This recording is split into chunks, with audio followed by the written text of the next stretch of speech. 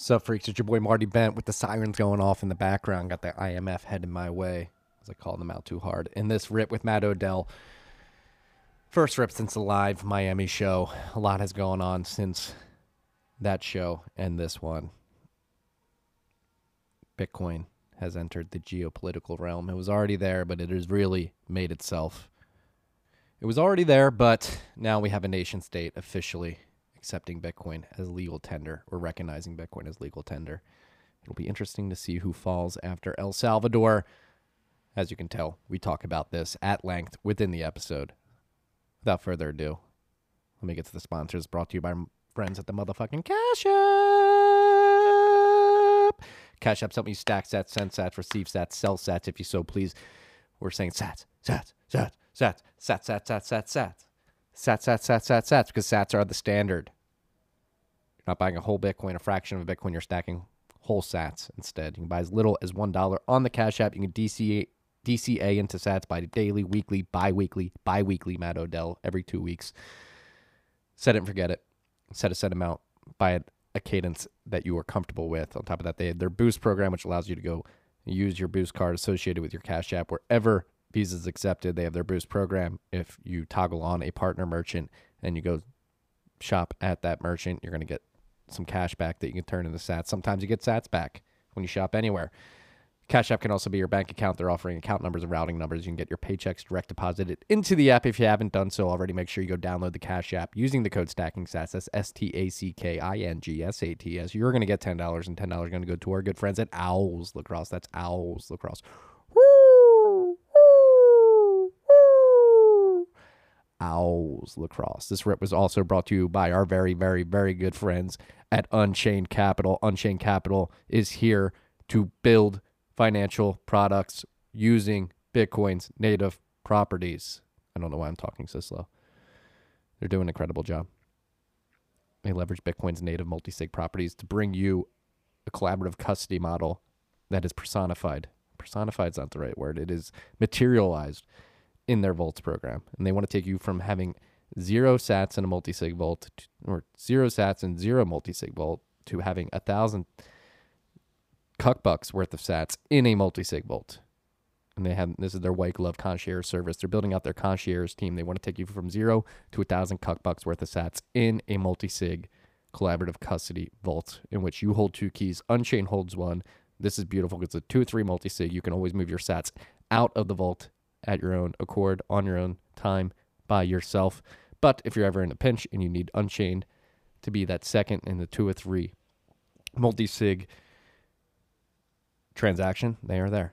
You have 1 key, they have 1 key. Okay, so the way the concierge service works, tell them TFTC sent you, you're going to get $50 off this package. Again, tell them TFTC sent you, you're going to get $50 off, and they're going to have multiple video conference calls with you to get you comfortable with multi-sig in general, get you comfortable with what it is, how you create a multi-sig wallet. They're going to get you comfortable with their Vault product specifically, how they set up their multi-sig quorums, and how you interact with it. They're going to get you hardware wallets. They're going to get you comfortable setting those up, creating a private public key pair, and securing your seed phrases.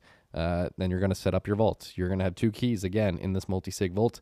You're going to set that up. They're going to make sure you have, again, everything backed up, including the seed phrase and their derivation path that gets you to your specific multi-sig wallet. And then once you're comfortable, it's all set up. You have your hardware wallets, private public key pairs created, your seed phrase secured, your derivation path secured. They're gonna dump 1,000 $1,000 worth of sats into that vault. So go check it out. We have a specific link to the concierge product in the show notes. And go check out everything they're doing. Unchained's one of my favorite teams. They just did a raise with NYDIG leading the raise, and they're only going up from here, freaks. Unchained Capital, unchained-capital.com. If you want to check out everything they're doing, definitely go check out their blog. Parker Lewis, Drew Bonsall, Buck, Joe, Phil, all writing incredible content. This rip was also brought to you by good friends at HODL HODL. HODL HODL, big news in this app. Talked about their new partnership with Bitfinex. Bitfinex is joining forces and investing in HODL HODL, and they're going to be helping out in the stablecoin side with Tether.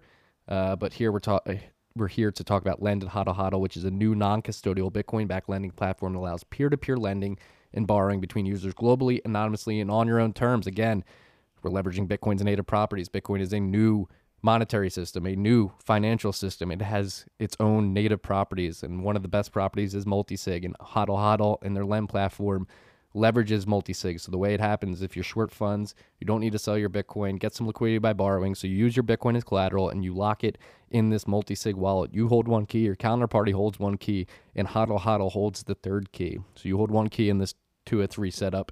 And this is important because when you use your Bitcoin as collateral to get stablecoins as a loan, you can ensure that they're not being rehypothecated. Since you have that key, you can see into the wallet and know that those Bitcoins aren't moving. You don't need to entrust anybody with your funds. There's no KYC, no AML. You can use this globally. It's available to U.S. clients as well, so U.S. citizens can use this because it's non-custodial. If you have some stable coins laying around, you want to get some returns on those, Lend HODL HODL offers the ability to get some yield on those by entering the other side of the order book. You put your stable coins up to be lent out, and people put Bitcoin up as collateral. You lend it out to them and they pay that back, and you get a yield on those stable coins. And if you're on the other side using that Bitcoin as collateral to get a loan, as long as you're paying that loan back over the duration of the loan, you're going to get your sats back at the end of the day. So create your own offers and set your own terms on lend.hodlhodl.com. That's lend, L-E-N-D, .hodlhodl, HODLHODL.com. Go peep it, freaks. Incredible team. Last but not least, this rip is brought to you by our good friends at Braiins. Braiins is the team behind Slush Pool. We already know all about them. Slush Pool is the first ever Bitcoin mining pool. And since they've launched that, they've just been trying to help Bitcoin out in any way they can. And this is you can't beat what they're doing with Braiins OS Plus. All right, what we're here to talk about today is the Braiins OS Plus Manager. It's an online platform that enables miners to remotely monitor and manage all of their ASICs running Braiins OS Plus. This can help miners improve uptime and keep their farms running optimally without the hassle of needing to be on site 24/7. The Braiins OS Plus Manager is and will always be free for Braiins OS Plus miners. Braiins OS Plus is the firmware that Braiins puts out that allows you to get more sats from your hash. So if you have a Braiins OS Plus compatible mining model and you have that downloaded, this is going to be free for you forever. And you can connect to an unlimited number of devices, your phone, your tablet, your laptop, however you want to monitor this. You can connect to an unlimited amount of devices. Security and efficiency were top priorities. Braiins OS Plus Manager uses Stratum v2 for smaller and less frequent data transfers. Again, this is important because with all ASIC configuration and telemetry data being sent via encrypted connections, this protects against eavesdropping and man-in-the-middle attacks. Don't let anybody jack your hash. Make sure you're getting as many sats out of your hash as possible. The best way to do that is use Stratum v2 with this encrypted data transfer so you don't get man-in-the-middle or eavesdropped attacked. For details on the manager and how to set it up with your mining operation, go to Braiins, that's BRAIINS.com/blog, and check out the Braiins OS Plus Manager launch article. Again, that's Braiins, BRAIINS.com. On top of that, still waiting on the Slush Pool update. It should be coming soon. Go follow slush_pool on Twitter to see the announcement when the pool update goes live. And that update will include dark theme for 24/7 hash rate monitoring, but more importantly, ultra flexible payout system and customizable mining reward splitting between mining operation as multiple stakeholders. Beautiful thing. Go check them out. Braiins.com, BRAIINS.com. And Edward, I'm going to end it with a whoopee, whoopee. When what's miner, sir? You're in Austin, you're in Mexico, you're in Miami. Partying too much, man. When's that what's miner coming? That's what I want to know. Enjoy this, Rip Freaks. Sticky.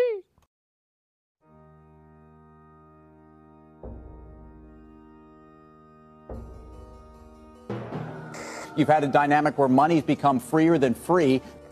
If you talk about a Fed just gone nuts, all the central banks going nuts.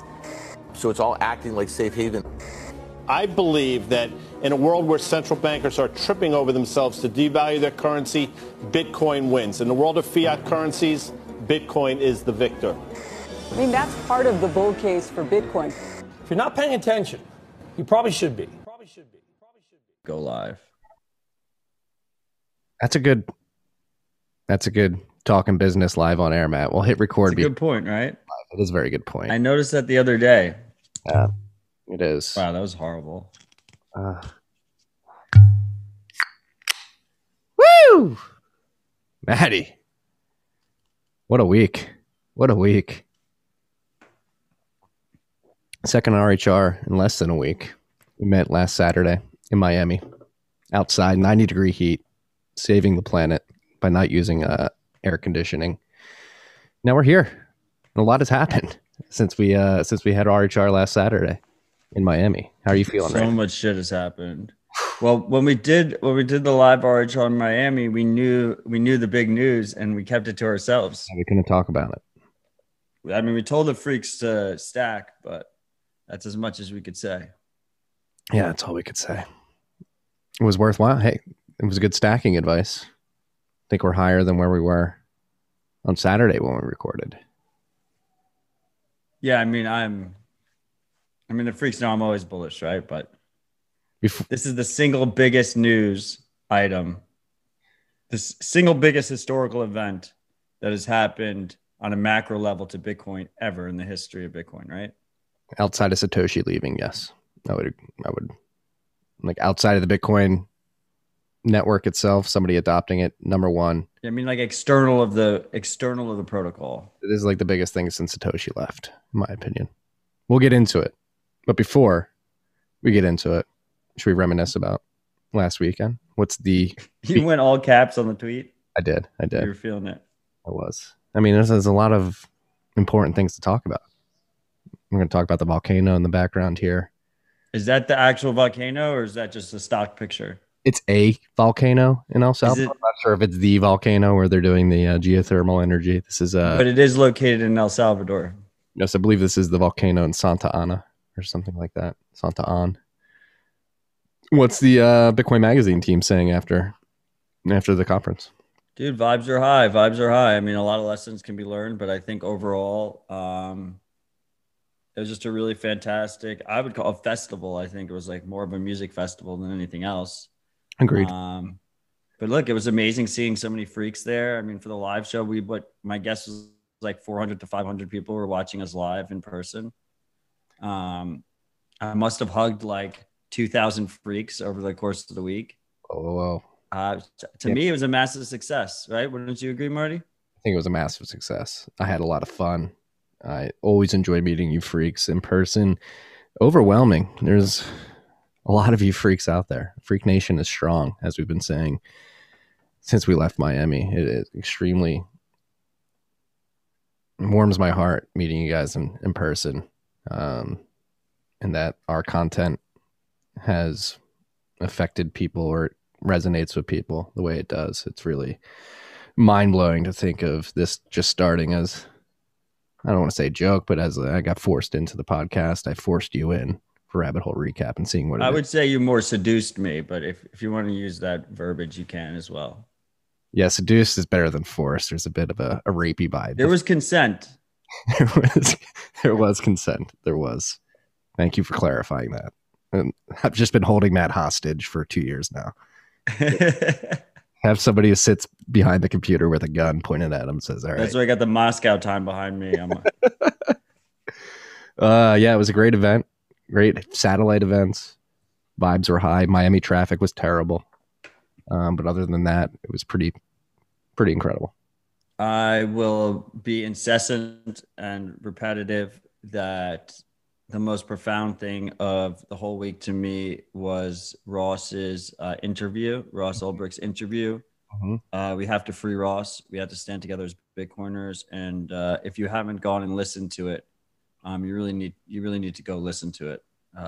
Every single freak should, every single person, but every single freak needs to go listen to that interview. Yeah, I mean, it's on YouTube. He sacrificed himself to get that message out there. He got thrown into solitary confinement, which he talked about during the voicemail. So it seems that so as punishment, first they gave approval to do the interview, and they said it had to be with the journalist, and then they cut him off from communication for like 5 days, and we thought it wasn't going to happen, and then it happened. They like allowed him to contact Peter Chihuahua of Bitcoin Magazine, who did the interview. And then it appears afterwards as punishment for the live interview going out. They threw him back into solitary. And it was really fucked up because we didn't know, like, we didn't want to talk about it at the conference because we thought maybe he'd get punished more. But I guess for better or worse, Lynn Ulbricht, his mom, decided that it was important that it became public. So I saw that she tweeted it out. So I feel comfortable talking about it now that she tweeted it out. But that's why it was played a second time at the end of the conference on the second day, was because we had found out while we were there. I mean, Lynn told me personally, and it just was fucking, this is brutal, man. Yeah, there's no heart there. None at all. Go listen to the interview. I mean, I can't do it justice, but combination of, holy shit, I can't believe this guy's in jail, considering the facts that he's laying out about his particular case and how there was a lot of fuckery that went on from the prosecution side. By the way, Katie Haun, she's still in the space. She works at A16Z. She's on Coinbase's board, from what I understand. She was the prosecutor in that. She gets away. She was able to like walk free and go invest in companies and work for Anderson Horowitz, all that bullshit. So we got people in the comments saying it's the murder for hire. They dropped those charges, man. That was a smear job. He didn't get convicted on any kind of murder charges or any kind of hit charges. They dropped all of that shit. Read. We're going to talk about it. Read up on it. Yeah. It's like the typical FBI fucking bullshit. What's the word I'm looking for? Where they basically create a scenario in which they make somebody a criminal. They did this in Florida with, I believe it was a gentleman who had Asperger's, was on some random internet forum, and they convinced him to go buy bombs to blow up and basically create a terrorist plot that the FBI created so they could arrest terrorists. They created one out of thin air and convinced him to go buy a bomb and allegedly try to blow it up somewhere. And they arrested him, where they concocted all of that whole situation. And I think it's very similar with the hits. It may even be like more egregious than that. That's like the number one thing people, because I wrote a newsletter about it earlier this week after seeing Lynn's tweet from the Free Ross account, like saying we need to speak up against this is bullshit, and you all have to go listen to the interview. And all the comments were like, murder for hire. Like, it's effective. It's super effective. It's like you pop out the headline in the beginning, you do a character assassination, and it sticks. Like, it's the same thing with all fake news. It's way more difficult to battle back against it after it's already out there in the general consciousness. And just to be clear here, like, I'm not saying like no crimes were committed, but like he's done a shit ton of time. He was a young kid. He's apologetic. They're making an example out of him. They're going to keep him in there for the rest of his fucking life if they have their way. And they're going to put him in solitary at the same time. This is just not the country that it's supposed to be. And as Americans and as Bitcoiners, we need to stand together on this one. It's very important. I'm sorry that we started this off on this, but it's super fucking important. No, it's really important. Like, what are we in this for? Yeah. If you listen to the interview, Ross was very, I don't want to say disappointed in himself, but he was very reflective of what he did, the impact it had on others, his family, and in his thinking back then when he was running the Silk Road. Go listen to it. That's all we're going to say. We'll end it at that. So on to more positive news. Bitcoin is fucking legal tender in a country. Oh, we have to get to the dashboard first. Oh, okay. If you insist. I'm insisting. Because we started out there all the time. Current price of Bitcoin is 36,525 cuck bucks, 684.2 billion cuck buck market cap. One cuck buck's going to get you 2,738 sats. Where are we now? Taproot, 98.1%. Trailing block percentage is signaling that it's ready for activation.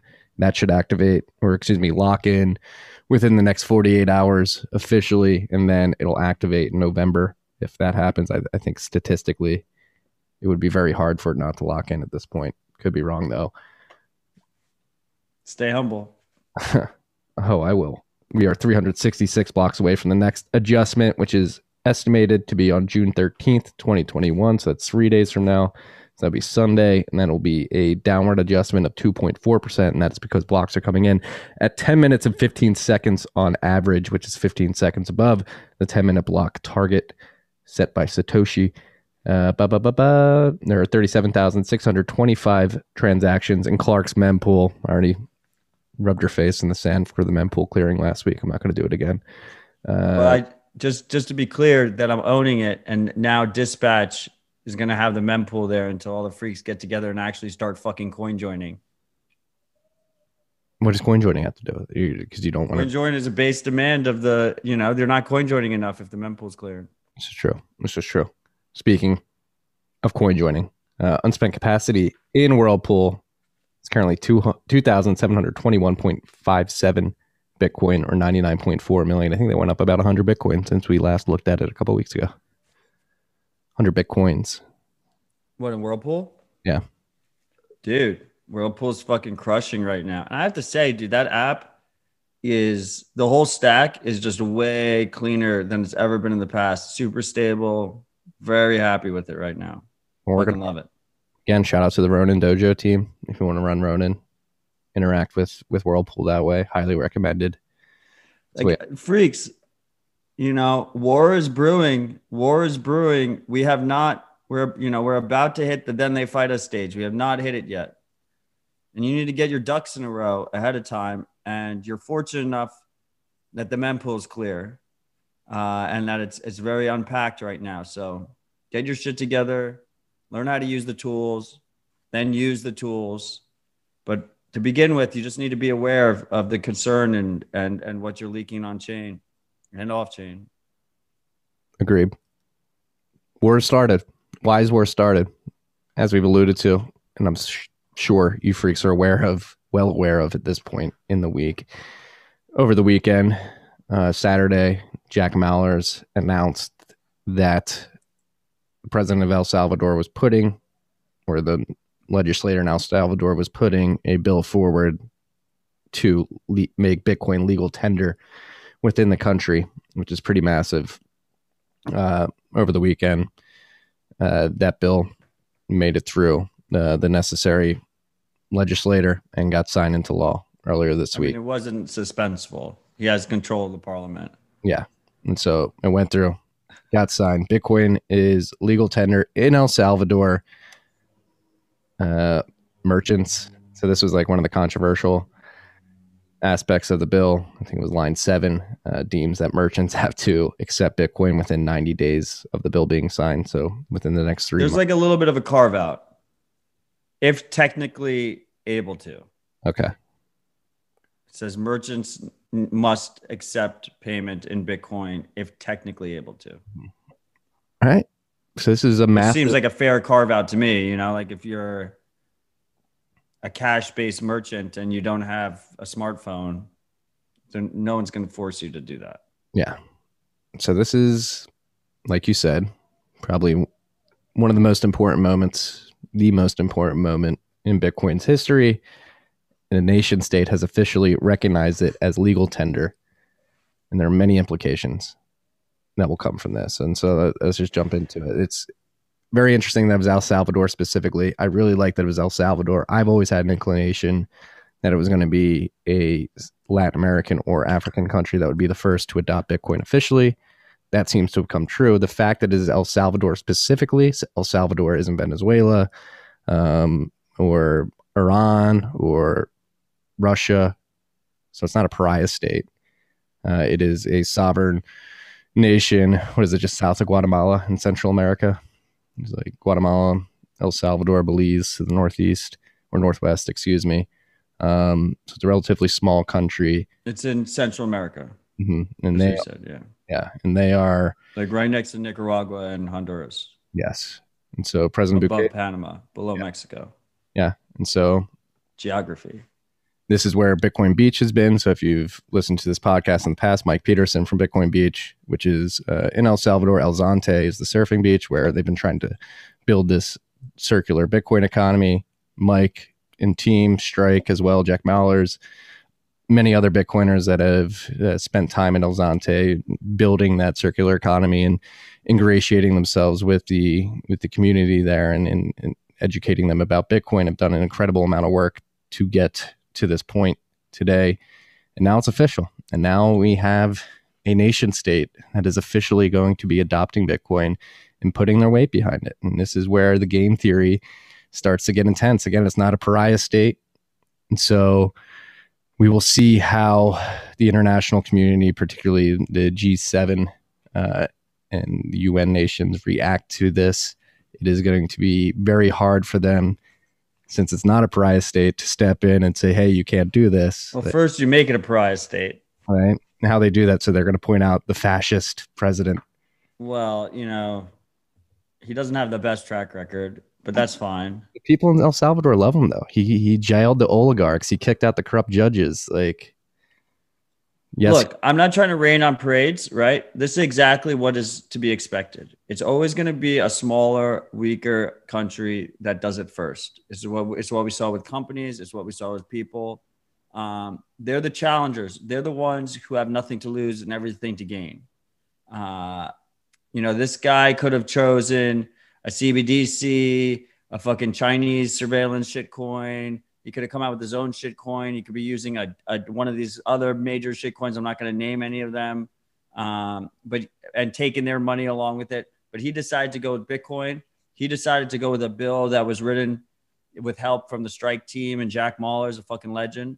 And like, if anyone can make this thing happen right, I'm not going to put him on too much of a pedestal, but if anyone can make this thing done right, it's fucking Jack Mallers. Like, the fact that we know that Jack is there and this guy's got his ear, and presumably Jack's talking to all these other South American, Central American countries is massive, is absolutely massive. It's the kind of ambassador we want.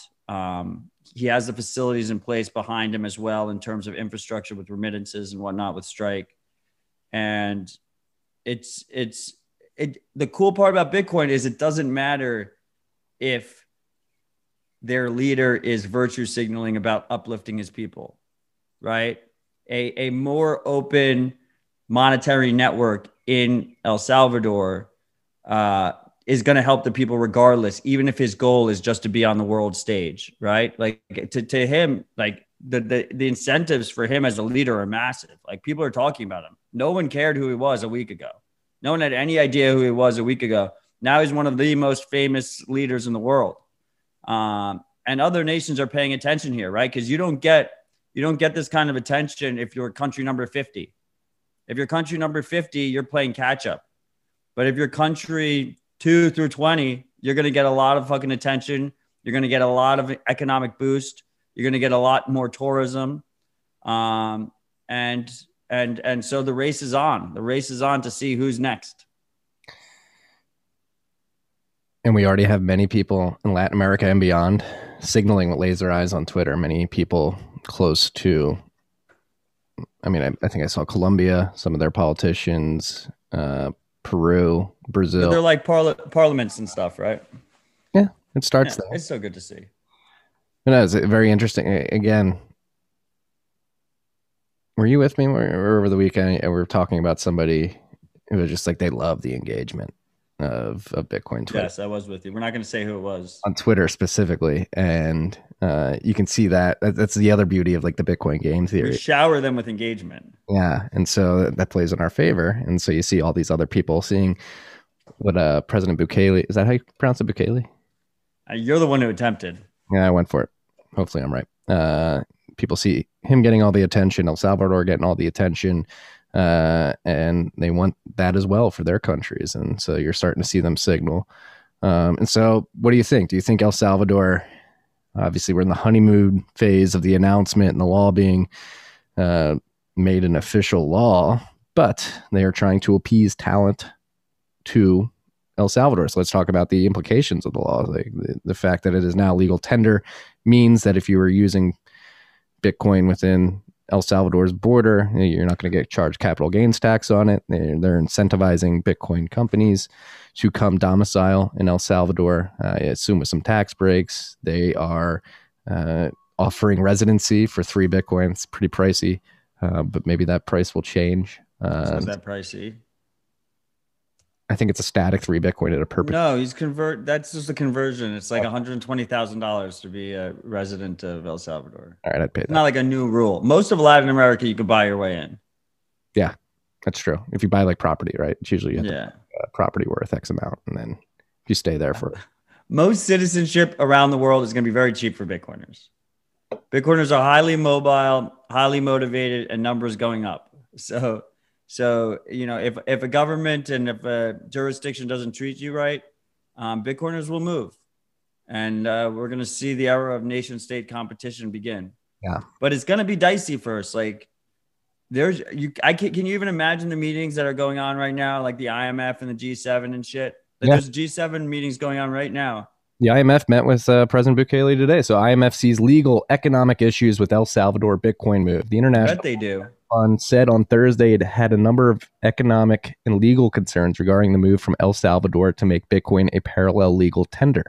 El Salvador has become the first country in the world to adopt Bitcoin as legal tender, with President Nayib Bukele touting its use for the potential to help Salvadorans living abroad to send remittances back home. Adoption of Bitcoin as legal tender raises a number of macroeconomic, financial, and legal issues that require very careful analysis, said Jerry Rice, an IMF spokesman, during a scheduled press briefing. We are following developments closely and will continue our consultations with the authorities. Rice said that the fund, the IMF, will later on Thursday meet with Bukele to discuss the Bitcoin law. El Salvador is in discussions with the IMF seeking a $1 billion program.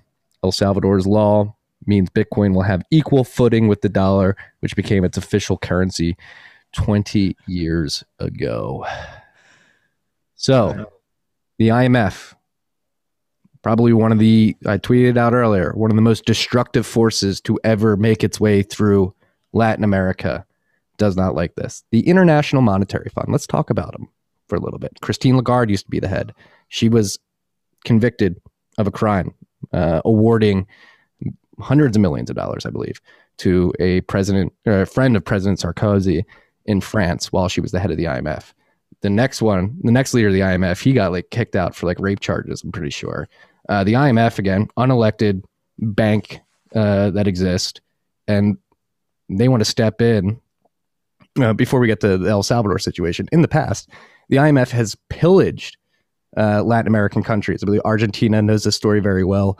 I believe Belize has been pillaged as well. What they do is they basically come in and they act as a private equity group that loads a country up with debt and forces to work with companies that are favorable with the IMF, and they can never pay it back. So they just stay indebted. They stay treading water. They can never break out of the fiat cycle. And the IMF is one of the greatest enablers of undue amounts of debt in Latin America, specifically over the last few decades. And now one of the countries in Latin America, El Salvador, is trying to break free and adopt their own currency. They're trying to make a sovereign, autonomous decision on behalf of themselves and their citizens. They don't like that. They're going to step in. Like they said in the article, there's a $1 billion loan that's being discussed between El Salvador's officials and the IMF, and it seems like they're going to use that as a bargaining chip when they meet today. They've already met, or they are meeting right now. And so, yeah, it's begun. You're going to see the IMFs, the World Economic Forums, the G7, the UN. You'll see the World Health Organization, the CDC. We had Senator Warren come out last night. We had a gentleman from Stanford come out last night. And they're all beginning to attack Bitcoin and attack El Salvador for making a decision on behalf of themselves. They don't like that. They can't control Bitcoin. They can't control what El Salvador does with its Bitcoin. So they need to step in and say, hey, get in line. It's bigger than Bitcoin, right? It's like any country or government that has tried to step away from the US dollar that isn't Russia or China has gotten the fucking boot. And now they actually have a real option at the table in Bitcoin, a proper open monetary network. Gaddafi got a knife up the ass. He didn't get the boot. Exactly. Gaddafi was one of the first things I was thinking about. He wanted to have a Pan-African gold-backed currency. He got a fucking 8-inch knife stuck up his ass. I just want to be clear to anyone who's watching this video at a later time and notice that I was laughing while Marty was talking about a very serious thing. It was because Marty's Owl in the comments said that I can't afford residency at a Motel 6. And that was the only reason I was laughing. So I know the chat won't still be there if you watch this in the future. It's pretty funny, but no, it's serious. It's like the IMF again. Like, so this is like, let's lay bare these people. They don't care about the world. They don't care about the poor. They don't care about El Salvador and its local decisions that it's making on behalf of its citizens, what it sees as best for itself. They want to step in and say, no, you have to get in line. You have to live on this system or you're going to get Gaddafi'd. And that's why I tweeted out earlier, expect many more coups in Latin America being pushed by Western forces, economic, corporate, military, political forces that do not like that they do not have control of this. So to all of our brothers and sisters in El Salvador, stay strong. President Bukele, stay strong. We will be here to support you. I met a lot of Latin American freaks this week. It's truly a pleasure. I fucking love our Latin American community in general. I'm getting convinced, man. I think the Citadel hunt is going to go down to Latin America. Right. I don't know where in Latin America, but I've always loved the culture. Land is cheap. Maybe to me, I see the Americas rising, the Americas that are, not us. And I'm all here for it. Let's fucking go. I can get down with that Puerto Villa lifestyle in Costa Rica. I can do it. But again, we're going to have to stand up for these people, right? It's going to get messy. It's going to get really fucking messy. Like, I don't think people realize, maybe I'm wrong. This would be the best prediction to be wrong about. The mempool clearing, great prediction to be wrong about, in my opinion. Taproot locking in, great prediction to be wrong about. But if this is just super easy and just one country after the next decides to announce that Bitcoin's legal tender and they're accumulating Bitcoin in the reserves, you guys can dunk on me for the rest of eternity. We could do it together. It'll be great. Cool. But I just think it's going to it's like, we have not fucking, and we're like, our next story that we're going to talk about after this, like, it just feels like the narrative is just prepping. They're hitting us from like 4 different angles now. You got this with the legal tender stuff. We're going to have, the ransomware, which we're going to talk about. We had the energy use. And, once the American economy starts to falter, which we've all been expecting for a long fucking time, it's going to be the fault of Bitcoiners. They're going to blame it on us. They're going to fucking blame it on us. So, and with America goes the rest of the world. So if the American economy starts to falter, you're going to see global repercussions there. And it's just going to get really, really fucking messy. Yeah. I just want the freaks to be prepared. Like I said, if we're prepared and we're wrong, so be it. That's fantastic. You took a little bit extra time out. You spent a little bit more mental cycles on it. But if we're right and not prepared, we're going to get fucking crushed. We're going to get absolutely crushed. And I don't think Bitcoin will die, but I think Bitcoiners, especially public Bitcoiners or Bitcoiners that didn't take care of their privacy, which is the overwhelming majority of Bitcoiners, going to get fucking crushed, guys. You're going to get fucking crushed. Err on the side of caution. Expect to get crushed. Prepared to be crushed. Hopefully we don't get crushed. But that's the interesting thing. Like, how quickly do people tag along with El Salvador? Do other countries start? I think it's going to be fucking quick. The rumors I'm hearing, man. And if that happens, like, again, especially if they're just acting in their own sovereign interest, autonomously, have never done anything. Like El Salvador is what, a country of 6 million people? I just want to see an orange wave just flash down Latin America. But what can they do, right? Like, they can do a lot. We're about to see. Right? But like, what can they do without looking over? Stay tuned next episode. What? Overtly evil, and they don't care about looking overtly evil. That's a good point, but I don't know. I feel like what's going to happen? There'll be like protests at home. And they'll split along party lines. That's like the weird, and they'll work everyone against each other. They'll have the poors on both sides attack each other. The poor no corners on each side attack each other while they just attack the Bitcoiners. Yeah, as is tradition. But we're stronger. Like, we can beat these narratives. I think I think we have good forces on our side too. Look, I especially after last week, our team is quite strong. Very strong. I have a lot of faith. I have a lot of faith in the freaks. I have a lot of faith in Bitcoiners. I wouldn't be here if I didn't, right? This is bigger than all of us. That's the difference between us and the shitcoiners. It's bigger than us. I could lose everything. If Bitcoin succeeds, it was worth it, and there's a lot of fucking people that feel the same way. And that's super fucking powerful. Oh yeah. That doesn't mean it's not going to be messy as fuck and painful as fuck. Be prepared, freaks. Be prepared.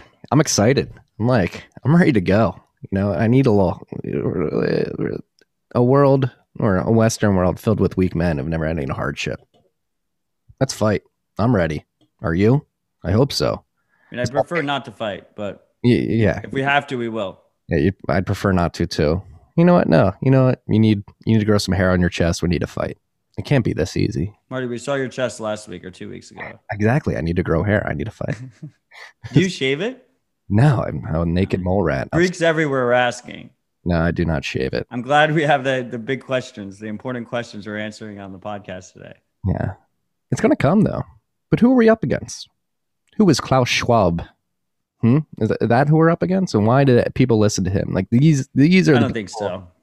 What do you mean? You think that's who we're up against? I mean, I think he's up there. I mean, the World Economic. So who is he? Why don't you explain to the freaks? I don't know who he is. Apparently, Whitney Webb wrote an article. So it's not a rhetorical question. No, I know he's a leader of the World Economic Forum. Okay, it's like that's what all I was looking for. I mean, I know that, but like beyond that, why is the World Economic Forum dictating global policy? Why are they pushing for everybody to own nothing but be happy? Why is the ESG movement here in the United States picking up the World Economic Forum talking points and regurgitating them verbatim? Why are we listening to Klaus Schwab? Who is he? Why does his word matter? Why does the World Economic Forum matter? Why does the IMF's opinion matter? Like these entities are unelected, just like entities that get to decide whether or not a country can adopt Bitcoin, and maybe not decide overtly, but put a lot of pressure to change the decision, which I imagine the IMF's doing right now in El Salvador. Like, why do these people have any power? Why does Christine Lagarde, as head of the IMF, why is she able to give the best friend of the President Sarkozy $376 million or something like that? Why is Klaus Schwab able to get on to Bloomberg and tell us that we're going to re-architect our economy and build back better and build and reorganize and redesign capitalism, which is code word for like bring communism to the rest of the world? Why do these people have any power over anything that we do? It doesn't make any sense to me. We shouldn't put up with it. And the IMF specifically, if they try to step in here, we should call them out. They're more criminal than anything that Bukele's ever done. They're loan sharks that destroy countries. They pillage, they hollow out countries for the good of the elites in the world. Need another noon. I had my first high noon last week in Indy. What'd you think? They're pretty good. I think it's just vodka soda in a can. Yeah, I think they're good. I like them. If you can find them, they're hard to get. They're hard to get. Before we move on from El Salvador, we can't move on. We can't move on. It's the quickness with which, oh shit, we're adopting Bitcoin now. Like, what else can we do? Like within, so like, oh, we have to talk about this. Nick Carter, all caps. Nick Carter's Twitter Spaces. So this is another interesting aspect of this whole situation where I think we can win. We should prepare for the worst, prepare to fight. I was talking big game. I need to grow my chest hair and all that. But things are changing the world rapidly. So Nick Carter hosted a Twitter Spaces the other night while he's making some pork chops to talk about the El Salvador law that got passed. And at some point, the president of El Salvador's brothers got into the chat and they were talking back and forth. And then the president joins the chat, like completely unannounced, while he's in Parliament. His brother joined first, right? Yeah, his brothers. I think two of his brothers joined and they were talking. I guess they DM'd him like, yo, get in here, bruh. And Nick Carter, Alex Gladstein, I think Peter McCormick was in there. Balaji showed up, the shitcoin, of course. I was fast asleep It was like the first. Yeah, I was asleep at like 10 p.m. like a good boy. Yeah, I went to bed at like 9:30, I think. So I was passed out for all this. But I think historically, and Nick's been tweeting about it, and stay humble, Nick, but it will be looked at as a pivotal moment in media history because you had the president of a country joining a bunch of quote unquote plebs on Twitter to have a direct conversation with them, a direct interview with them about Bitcoin. And he was asked a shit ton of questions from what I understand. And I listened to some of the recorded parts of it, and he was just fielding questions without any screening. Like he just hopped in randomly and he was talking directly to Bitcoiners about this new law. And so from a media perspective, he didn't go to CNN, MSNBC, Fox News, whatever it may be. I mean, he will as well. I'm sure he will, but like as they're signing the bill, he's on Twitter with thousands of people watching this Twitter Spaces and listening in as he's talking directly to Bitcoiners and answering pretty hard questions. Like we are the media now. Like that's the thing. We can control this narrative. We can create these platforms to get this word out there directly without having it be completely filtered and manipulated by the other media entities that may have some perverse incentives on the back end from advertising dollars and pressure from executives and board members. No, 100%. That's super cool. I mean, that's one of the cool parts about the internet and Twitter in general. I think this is a phenomenon that has existed and has been growing for a while, a long time, but it was pretty cool to at least, see the aftermath of it the next day. We do have a bunch of freaks chirping on us about us going to bed. I just want to be absolutely clear, freaks. If you have low time preference, it is not healthy. It's not healthy to be on social media, doom scrolling on Twitter, past 8, 9 p.m. Like you should practice some self-control. You should practice some self-control and not do that. Just consider that. Yeah. And go have kids and realize what it feels like to stay up past 11 on a weeknight. I'm not kid-splaining here, but. I mean, you just did that. Yeah. Whatever, Boomer Matt. Don't lecture me, you pigeon. Yeah, doom scrolling. I get caught in it every once in a while. But yeah, I didn't land in AC until like 1:30 Monday into Tuesday morning. And so that happened Tuesday night. I was in bed by like 9 o'clock that night. You land in AC, you get home at 2. Your son wakes up at 6. I needed to get my 8 hours in. I missed it. I'm sorry. Would you have been on stage? Would we have been on stage if we were awake? I guess that's the question. Nick, would you have let us up? We just saw Nick. I saw Nick like 2 days before that. Yeah. So the cool thing is, so they were like brainstorming. Well, all that is cool. Everything is fucking cool. But they were brainstorming Bitcoin mining on Twitter Spaces, and someone mentioned geothermal, and it turns out that they have a volcano over there, which Marty doesn't know if it's the volcano behind him. I don't think it is. And they're going to be doing volcano mining, which is like the fanciest geothermal mining you could do. So that's pretty fucking cool. Never thought of volcanoes. I never connected volcanoes with geothermal. I mean, we've had all this geothermal mining going on in Iceland, which I'm coming to understand. Yeah, volcanoes as well. But I never thought there's literally a volcano popping off right now in Iceland. Never connected the dots. Always thought geothermal was just like hot air that existed. You thought like the earth was farting or something? Exactly. That's what I thought it was. This is your Uncle Mark. Hey, well, today you learn something new every day. I never thought of the volcanoes. Now I can think of as a Bitcoin miner, like, holy shit, we're like the relatively inactive volcanoes producing quality lava flows and geothermal energy. Let's go. Well, in the list, I put volcano mining in all caps because I feel like it's that kind of moment. So, President Bukele, if you're watching, anybody in El Salvador is thinking about volcano mining, just be careful. You guys are by the ocean. You have to take care of your machines. You might want to think of a cooling immersed system so that salt air doesn't make your miners rut.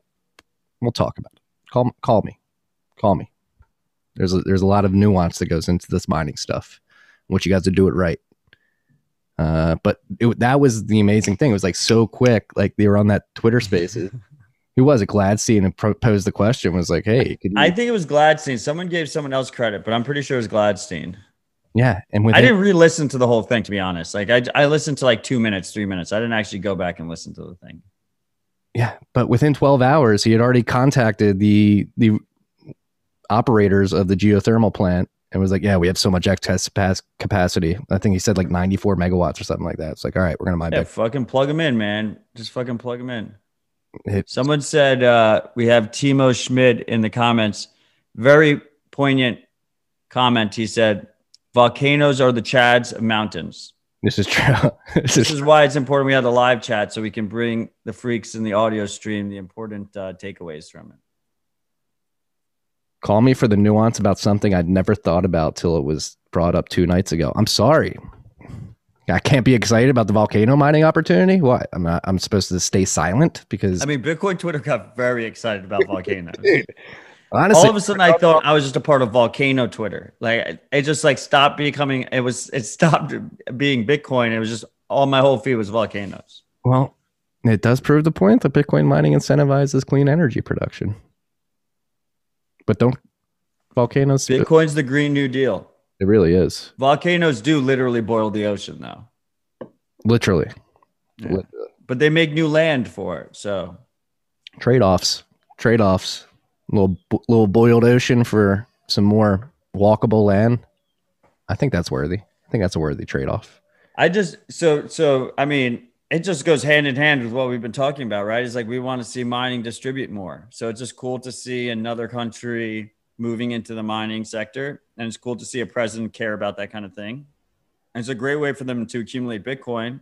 They already have the volcano. They already have the spare electricity. It's a legal tender. They're going to be getting jobs. They're going to be accumulating Bitcoin always. Let's go. And there's volcanoes all throughout the world. A lot in Latin America. And I wouldn't be surprised if more Latin America. A lot of volcanoes. A lot of volcanoes. You ever heard the Ring of Fire? It goes like all the way from the Pacific over to Japan. Is that the Ring of Fire? Or is that? Yeah, it's the Ring of Fire. You were doing well lecturing us on volcanoes until you asked the question. My bad. But it's happening. It's like so crazy. Expect a fight though. The IMF's going to come in and be like, "Oh yeah, it's going to get dirty." You can't. But it's. Let's enjoy ourselves while we're fighting, freaks. Let's enjoy it. But while we're on this topic, El Salvador's move to make Bitcoin legal tender is indicative of a growing trend throughout the world to move away from dollars because many countries are viewing the dollar as a bit more risky as the Fed prints trillions of dollars out of thin air in conjunction with other central banks who aren't printing dollars out of thin air. Maybe the euro dollar, you could say that, but printing money out. When we print money and use it for whether we use it for internal expenses, like infrastructure or whatever, air quotes, or if we send out UBI checks to Americans, like what we do is we're taxing the rest of the world that relies on us as a reserve currency because they don't get that benefit, but they do get the inflation.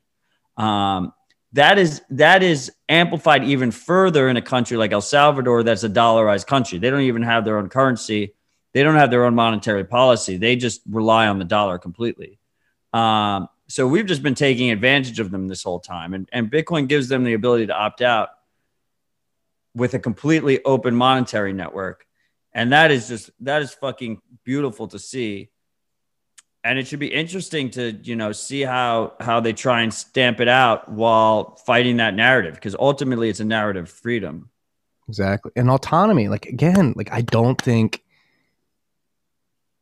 from an optics perspective, it's going to be possible for the UN nations, G7, G8, whatever, to step in and tell these people no. It's like, who the fuck are you to tell these people they can't adopt software? So at the end of the day, what is Bitcoin? It's software, right? You can't. First of all, Marty, the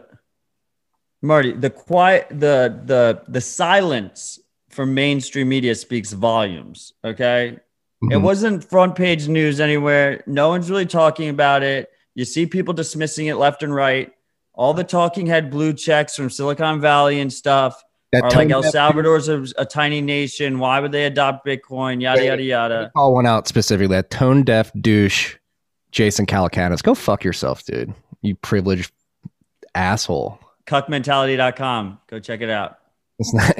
It's redirected? I don't own it. I don't know who owns it. Like, how tone deaf do you have to be? Like, how much of a fucking tone deaf douche do you have to be to come out and be like, oh, it's only a country of 6 million people? Like, That's why Bitcoin's going to win, because those tone deaf douches like Jason Calacanis are gonna make snide remarks and deride Bitcoin as the downtrodden across the world begin adopting it. Like, all right, like fucking make fun of us all you want. We're gonna start fucking volcano mining, Jason. Have fun with your Uber games, you fucking loser. I don't like that dude. He's a pussy. Oh, I couldn't tell. Sounds like one too. Yeah, And he's like riding the energy FUD. He's such a fucking pussy. He's always been an asshole. Remember when he had like the 7 unicorn emojis in his name because he had like invested in 7 unicorns companies, billion companies. Guess what, Jason? You may have won a few bets in your life, but you're gonna lose this one massively, and you're gonna go down in history as a tone deaf douche. I think he owns Bitcoin. I think he admitted to owning Bitcoin. Oh, I think he may too, but he's been like, oh, you need to fix the energy problem. We don't need to fix shit, Jason. Bitcoin is the currency of energy. I'm very critical of Saylor, but I was proud of Saylor's response there. I'm not going to paraphrase it, but whatever he responded to Jason, it was a good response. Yeah. Apparently Jack had a good response to Calacanis as well. Which one, Maulers or Dorsey? I don't know. I'm just looking. You just read the comment too, right? Yeah. On the live chat. Yeah. We shouldn't be reading the live chat. But Freaks, I'll always read your live chat. Whatever you say, I'll always read it. Like it or love it or hate it, whatever you may, there is a growing trend. Maulers was the one. I assumed it was Maulers. There is a growing trend in a lot of parts of the world. Dude's got so much passion. To move away from the dollar. El Salvador, they're still keeping the dollar as one of their reserve currencies. They'll still be partially dollarized. But adding Bitcoin as legal tender is a hedge against the dollar, if you will, even if the president doesn't directly admit that. His rationalization was remittances, I believe. But this is another thing. I don't think we have this on the list, but something that should be noted. Russia, its sovereign wealth fund dumped all dollar assets. So right now the Russian sovereign wealth fund, which is a couple $100 billion, I believe. Yeah. Currently holds 35% of its liquid assets in dollars, which is $41.5 billion. But they're going to liquidate all their dollar assets for other assets. So pound, yen, gold, yuan, and euro. They're dumping the dollar. You think they're mad that everybody's blaming Russian hackers for everything? Literally everything? No, Putin's always been a chess player. That's the other thing people don't realize about Maulers. Maulers is a world-class chess player. This guy's like 4 moves ahead. He's already got like 5 nations in checkmate right now. Right. Putin knows exactly what he's doing, and I would be very surprised if he doesn't take complete advantage of this situation. So apparently, according to the live comments, Maulers responded with a video clip. And the video clip was from Bitcoin 2021, from his announcement of El Salvador doing, making Bitcoin legal tender, where he was talking about his privileged friends who were drinking $35 Manhattans and saying inflation wasn't real. Yeah.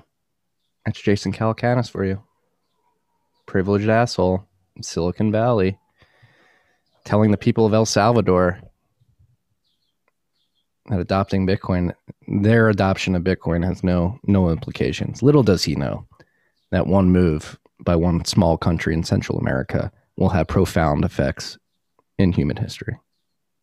It is a small domino that will unleash a domino effect over the years to come, I believe. That will be looked back in history as one of the most pivotal points in human history. Bold statement. Large statement. We'll see if it comes true, but I truly believe that. Like, that's what Bitcoiners been talking about for over a decade now. It's the geopolitical game theory. Once you have one country jump in the pool, it increases the incentive for others to join them. And we just had El Salvador jump in the pool, and they're swimming free right now. Let's fucking go. Let's go. Stay humble, freaks. Even though we've been right about most of this shit, stay humble. Stay humble. And now to another interesting story. And wait, one more thing, Marty. Go for it. I have a bunch of freaks saying, Matt, you're saying nation state FOMO is upon us. You said corporate FOMO was upon us. The only public companies that have announced that they have treasury positions are Tesla and MicroStrategy. You were wrong about corporate FOMO.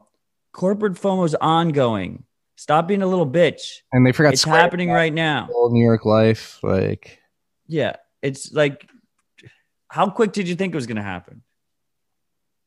Are we at the suddenly part? And look, if you disagree with me, just sell your Bitcoin. I don't fucking give a shit. Stop watching the show. Go watch Jason's show with Chamath. Go buy your fucking BitClout nonsense and fucking sell your Bitcoin. Agreed. No, I am hearing that Jason does own Bitcoin, but it's his wife's boyfriend that holds the keys. So it is that makes sense. That makes a lot of sense. He seems like a cuck. You talked about this a lot on Citadel Dispatch this week with Evan. Yeah, we did basically a pure ransomware episode this week. Yeah, so let's get to the gist. Again, I was sleeping. Missed most of the Citadel Dispatch, but this is a sketchy story. Going in with no knowledge of your conversation. What's the synopsis after your discussion with Evan? So, the Colonial Pipeline got ransomwared. Mm-hmm. Their accounting system got encrypted, and they couldn't access it, and they stopped selling energy because they couldn't bill anyone. They had a policy of not paying ransoms. They reached out to the FBI. They're like, we're going to pay the ransom. We're completely fucked. So they paid the ransom, and they told the FBI, this is our transaction ID, right? So they paid about $4 million, like 100 Bitcoin or something like that. The FBI immediately started tracking that Bitcoin. So it's actually very similar to a threat model as if you KYC, right? Because the FBI knows, okay, this is the ransomee's address, right? Now with DarkSide ransomware, the way it works is it's a ransomware as a service. It's really the evolution of ransomware. So you have the lead devs who actually maintain DarkSide software, and then you have all these different gangs that pay them a flat fee. They get the software, and then when they get a ransom, they send back a cut to the dev team, but they keep the majority of it, right? So it got split at that point. I guess like 15% or something like that. 15% went to the dev team of DarkSide. The remaining 85% went to the affiliate. And they proceeded to track those Bitcoin. And there was two mistakes made. And it's very interesting because we talk about this on the show a lot. There was an on-chain privacy mistake that was made, which was the affiliate combined a bunch of inputs linking common ownership, right? And then there was a network level issue, which our friend Ergo did an analysis. And his theory is that they were using an Electrum client without their own node, which means you're using someone else's Electrum node, which we have theorized are run by surveillance companies. And as a result, they were able to get the IP address of the coin holder and figure out that the wallet was actually on a server. And then they seized the server, which had the private keys on it. Now, that's one theory. The second theory is the rest of the stuff is true. The same things I just said. But instead of a server being, and the FBI intentionally, the DOJ intentionally doesn't really tell us exactly how this last part ended, right? Maybe the FBI or the DOJ were running a custodial mixer, which these criminals like to use. And as soon as they sent the Bitcoin, the 63.7 Bitcoin into the custodial mixer, then they seized it. But it does appear that they haven't actually arrested anybody. They just were able to get their hands on the private keys that control the Bitcoin. And Marty's about to tell us that he thinks it's a false flag. I think it's a psyop. I do. It's not. It's not, Marty. Yeah, it's not. So first of all, ransomware happens all the time. Our systems are super vulnerable. Most of the time, we don't claw back any money. Now, obviously, if they get money back, the government is going to grandstand like motherfuckers. I'm not saying that they're not using this to their advantage after they got it. Somebody shut down the Colonial Pipeline and That's ridiculous, run their Marty. fucking light Electrum client on a personal server. Marty, we saw an OG lose 1,000 Bitcoin running an Electrum hot wallet. You started off the show talking about how we have over 2,500 Bitcoin in Samurai hot wallets that are mixing, right? That are constantly mixing. People use hot wallets. The Lightning Network relies on hot wallets. 1,400 Bitcoin on a hot wallet. Someone using a hot wallet doesn't mean that it's unrealistic. People use hot wallets all the time. What if the ransomware people have 6,000 Bitcoin and they take a calculated risk? They have 60 Why would they leave their Bitcoin? Why would they leave their hot wallet on a server in the U.S. when they know that's like where they're going? Because for the most part, they're using a fake ID. They're using a fake ID and they're able to get away with it. It's a convenience thing. Okay. And on top of all of this, I already didn't think it was a false flag. And to be honest, Marty, you should have some proof if you're gonna claim it is one. But I had a freak who I already had a relationship with.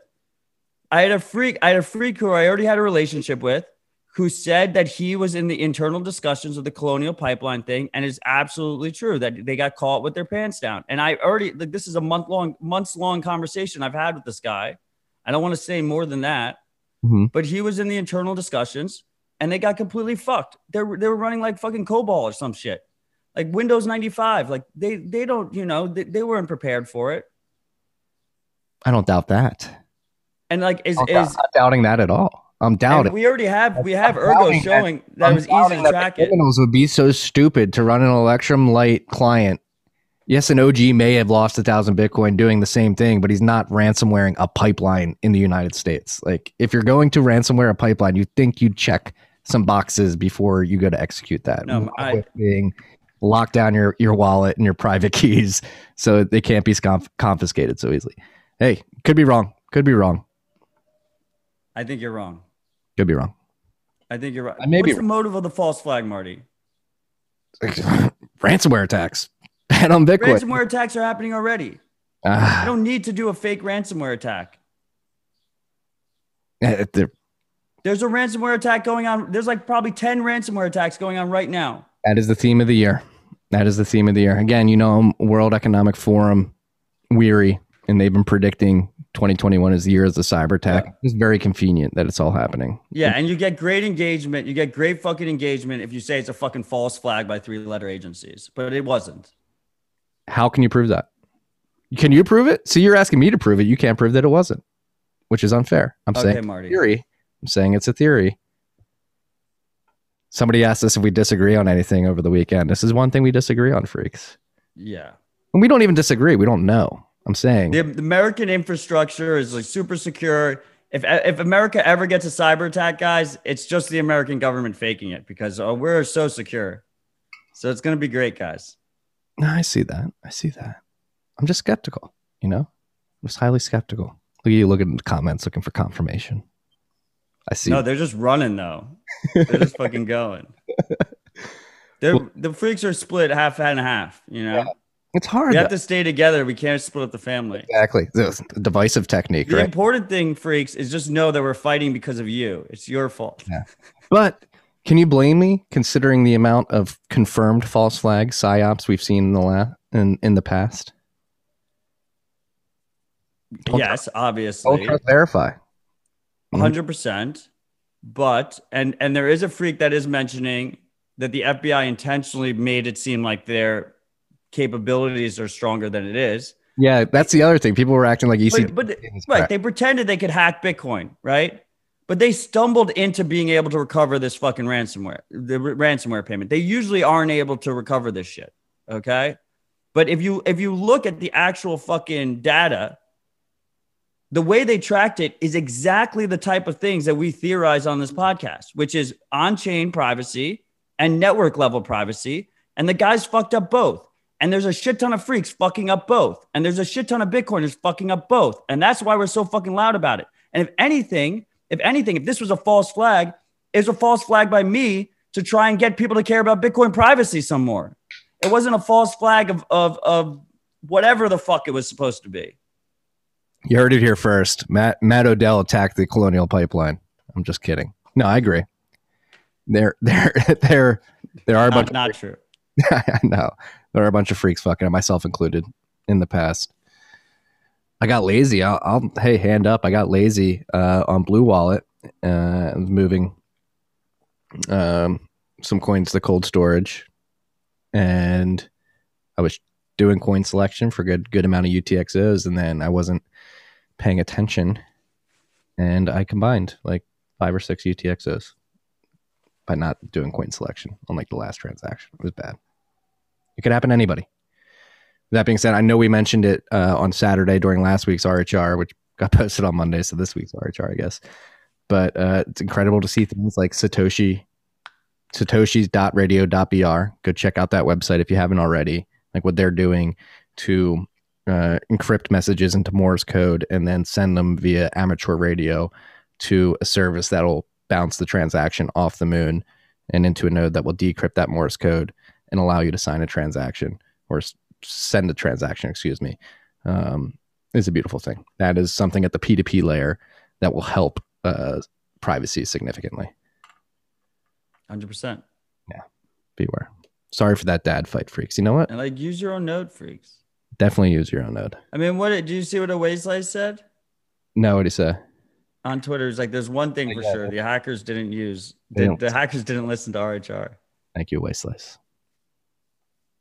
Incredible beefsteak, by the way. That might have been the biggest beefsteak I've been to. It definitely was the biggest beefsteak of all time at this point. It's the biggest beefsteak that's ever existed in Bitcoin land. Biggest Bitcoin beefsteak that's ever happened. Shout out to James OB for DJing.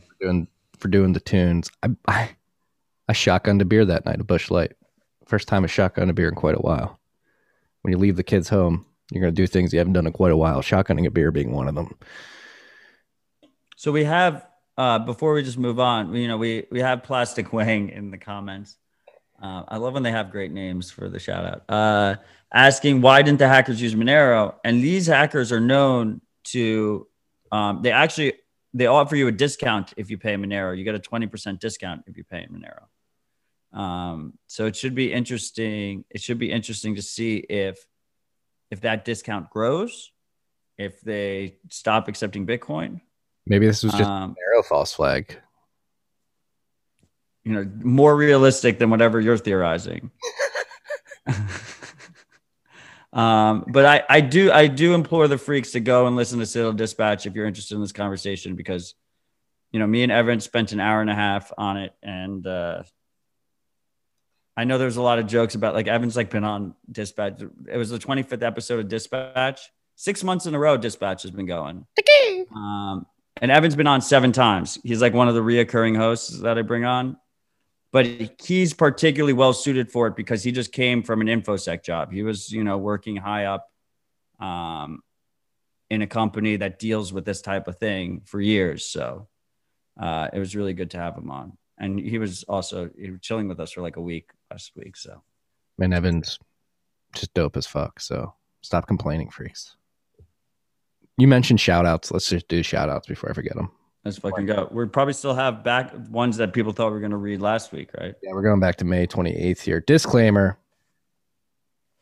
Sponsored content. Why are you throwing this at me?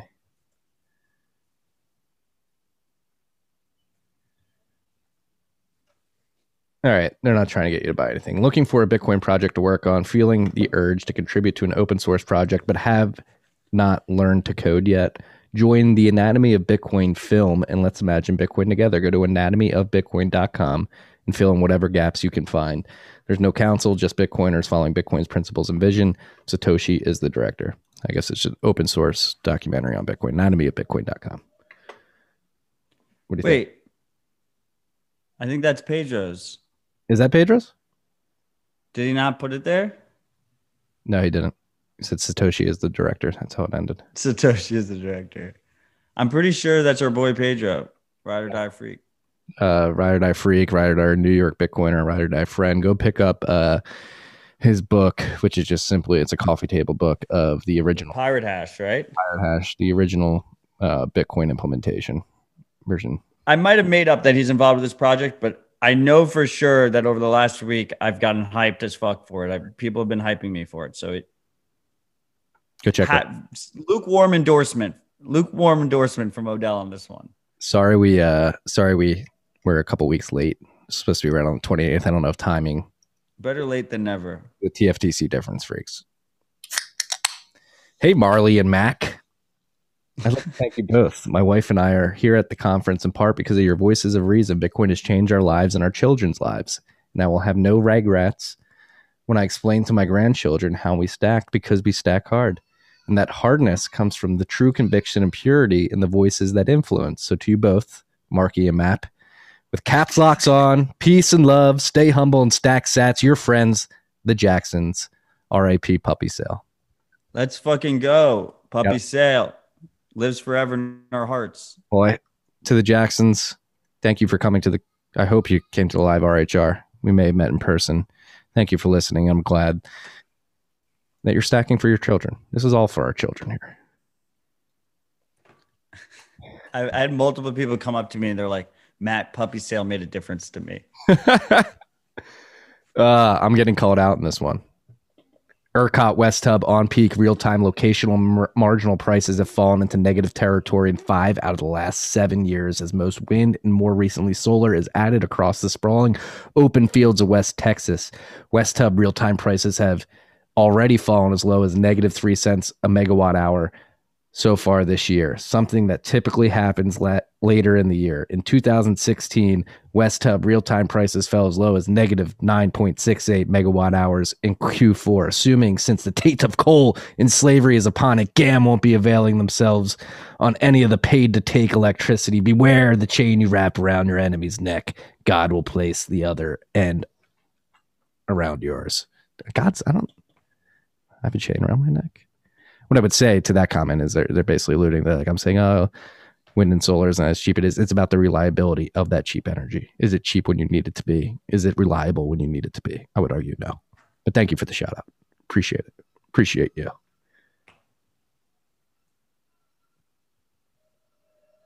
Oh, same one. We've got a lot of shout outs that we got to catch up on. Thank you, freaks, for the shout out. If you guys are listening to this, if you're watching live, smash that like button, subscribe, retweet, please. Anything goes a long way.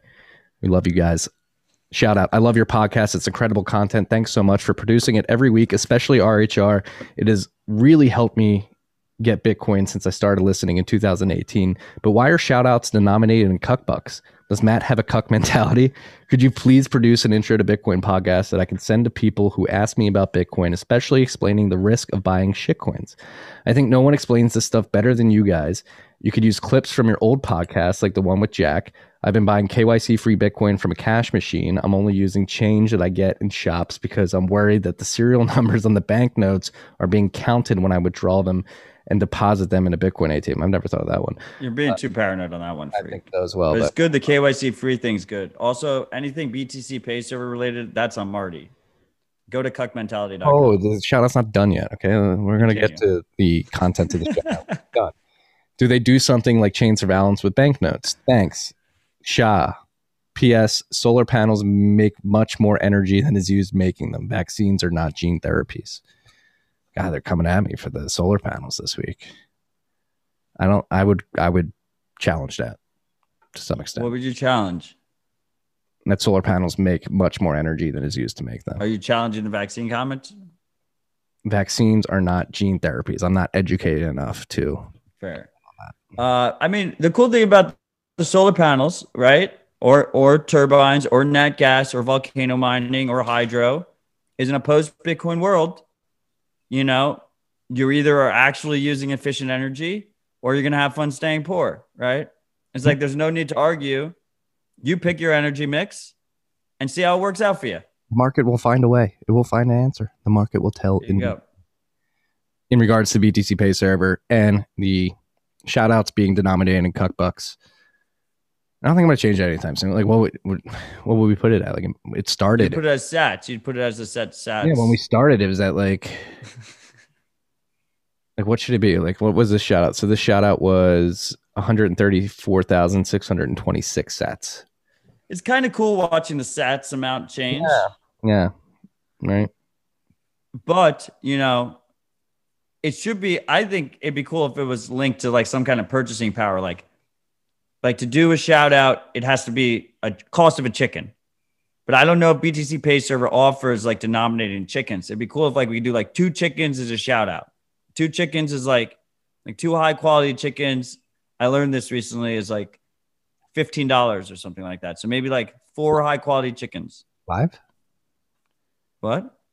Like high quality live? Like, are they alive? Yeah, they're living. Yeah. 4 high quality chicken. Yeah, they're just getting Right? Wouldn't that be cool? BTC Pay Server. We'll submit a pull request to price things in chickens. cucks instead of cucks. Yeah, cucks. Cocks. That's gonna be 4 cocks, please. All right, let's do it.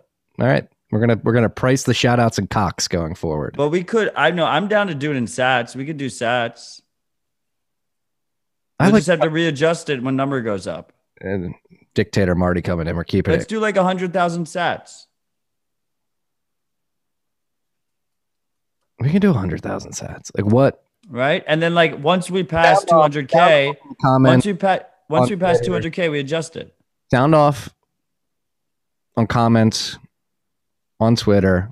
What would be better? A set sat price, 100,000 sats, a shout out, or denominating cuck bucks? Because again, those sats get more expensive if the price goes up. But You're spending less sats. But the freaks are gonna have more sats as the price goes. I mean, they'll if they're stacking, they'll have more sats, and they're gonna be wealthier as it goes up as well. Yeah, it's a weird dynamic we have to figure out. We can always adjust it down in the future. I'll certainly try. All right, I like the idea of just making 100,000 sats. it's a fluid situation. We'll figure it out. We're gonna sidebar this. Matt was talking business live on air. Marty and Matt, happy Bitcoin 2021. I was so stoked to see you both in person. Unfortunately, I had to leave early. I got called back to HQ. Anyhow, keep up the good work and please help me out with the following 2 items. Number 1, Marty, please move back to New York. It's really hard to monitor your fucking South Jersey. You in fucking South Jersey from the New York field office. Number 2, Matt, could you change heuristic Sundays to heuristics Mondays? Our old school boss thinks we need to work weekends because you were reshuffling the deck on Sundays. Love and peace, Marty's FBI agent. Code word equals. What's up, my FBI agent? I like you. It's a pleasure meeting you. Just take it easy on me when they bring me in for spreading freedom. Your handshake was a little weak, so I noticed it was you. Yeah. The spooks always have the weakest handshakes. They don't like getting dirty. Shout out to my FBI agent. We're just doing drinking both mezcal and a Corona right now. We're just doing good things here. I got a Corona on the back end after my my claws are done, or my high noons, excuse me. Yeah, FBI agent. We're just like spreading freedom here. We're not creating any false flag ransomware attacks like you are. Debatable. we're just doing our best. Debatable. Matt just admitted to it on air. Shout out to the New York Bitcoin crew. It was an absolute pleasure to meet a number of you guys this week in Miami, and I appreciate the good times. Y'all built an awesome community that is spread around the country and is such a valuable asset to the Bitcoin pleb network. From Skeef. Shout out Skeef. Oh, Skeef was in our Citadel. He was in our Miami Citadel. Oh, yeah. Shout out. It was a pleasure meeting you, Skeef. It's so funny when the plebs introduce me, and I'm not going to dox his name, but they say their name. No idea. And then he goes, Skeef. I'm like, Skeef, let's fucking go. Skeef, shout out to you. Thank you for the shout out. I know that's not your first one. Love you. New York Bitcoin crew. I mean, legends of the game. Legends of the game. Very good. Very good crew up in New York. Our Citadel was all New York Bitcoiners plus Wiz. And Skeef in New York? No, I mean, he was there for a party. Oh. We had a private beefsteak. Ah, okay. Okay.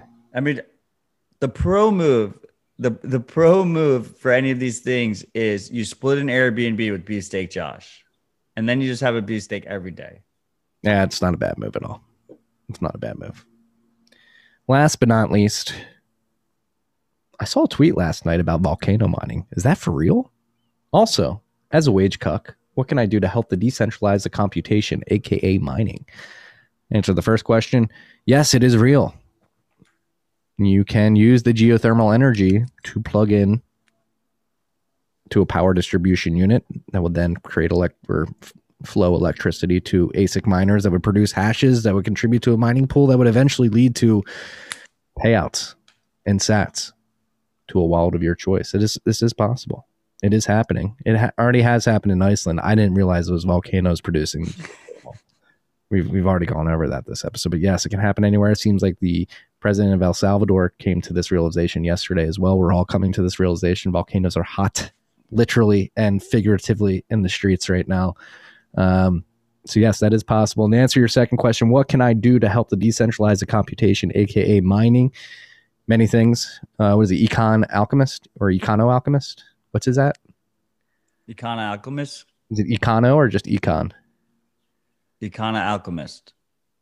There's a second O. There's a second O. Is that what you're asking? Yes. Econo Alchemist. Yes. Who's on Dispatch? ALCHEMIST. Did he? Yeah. He has a great, if you want to mine at home. And Diverter too. Diverter. Yeah. No, both of them are on Dispatch. Diverter KYC. They have great mine from home tutorials if you want to acquire a miner yourself, create an environment for that miner to live in, to make sure it doesn't get too hot and too loud in your house, and you can plug that into your wall and pay the electricity prices if you want to. The hard part is getting the miner right now. Yeah. Marty still owes me an ASIC. I do? Yeah, can you hook me up with an ASIC, Marty?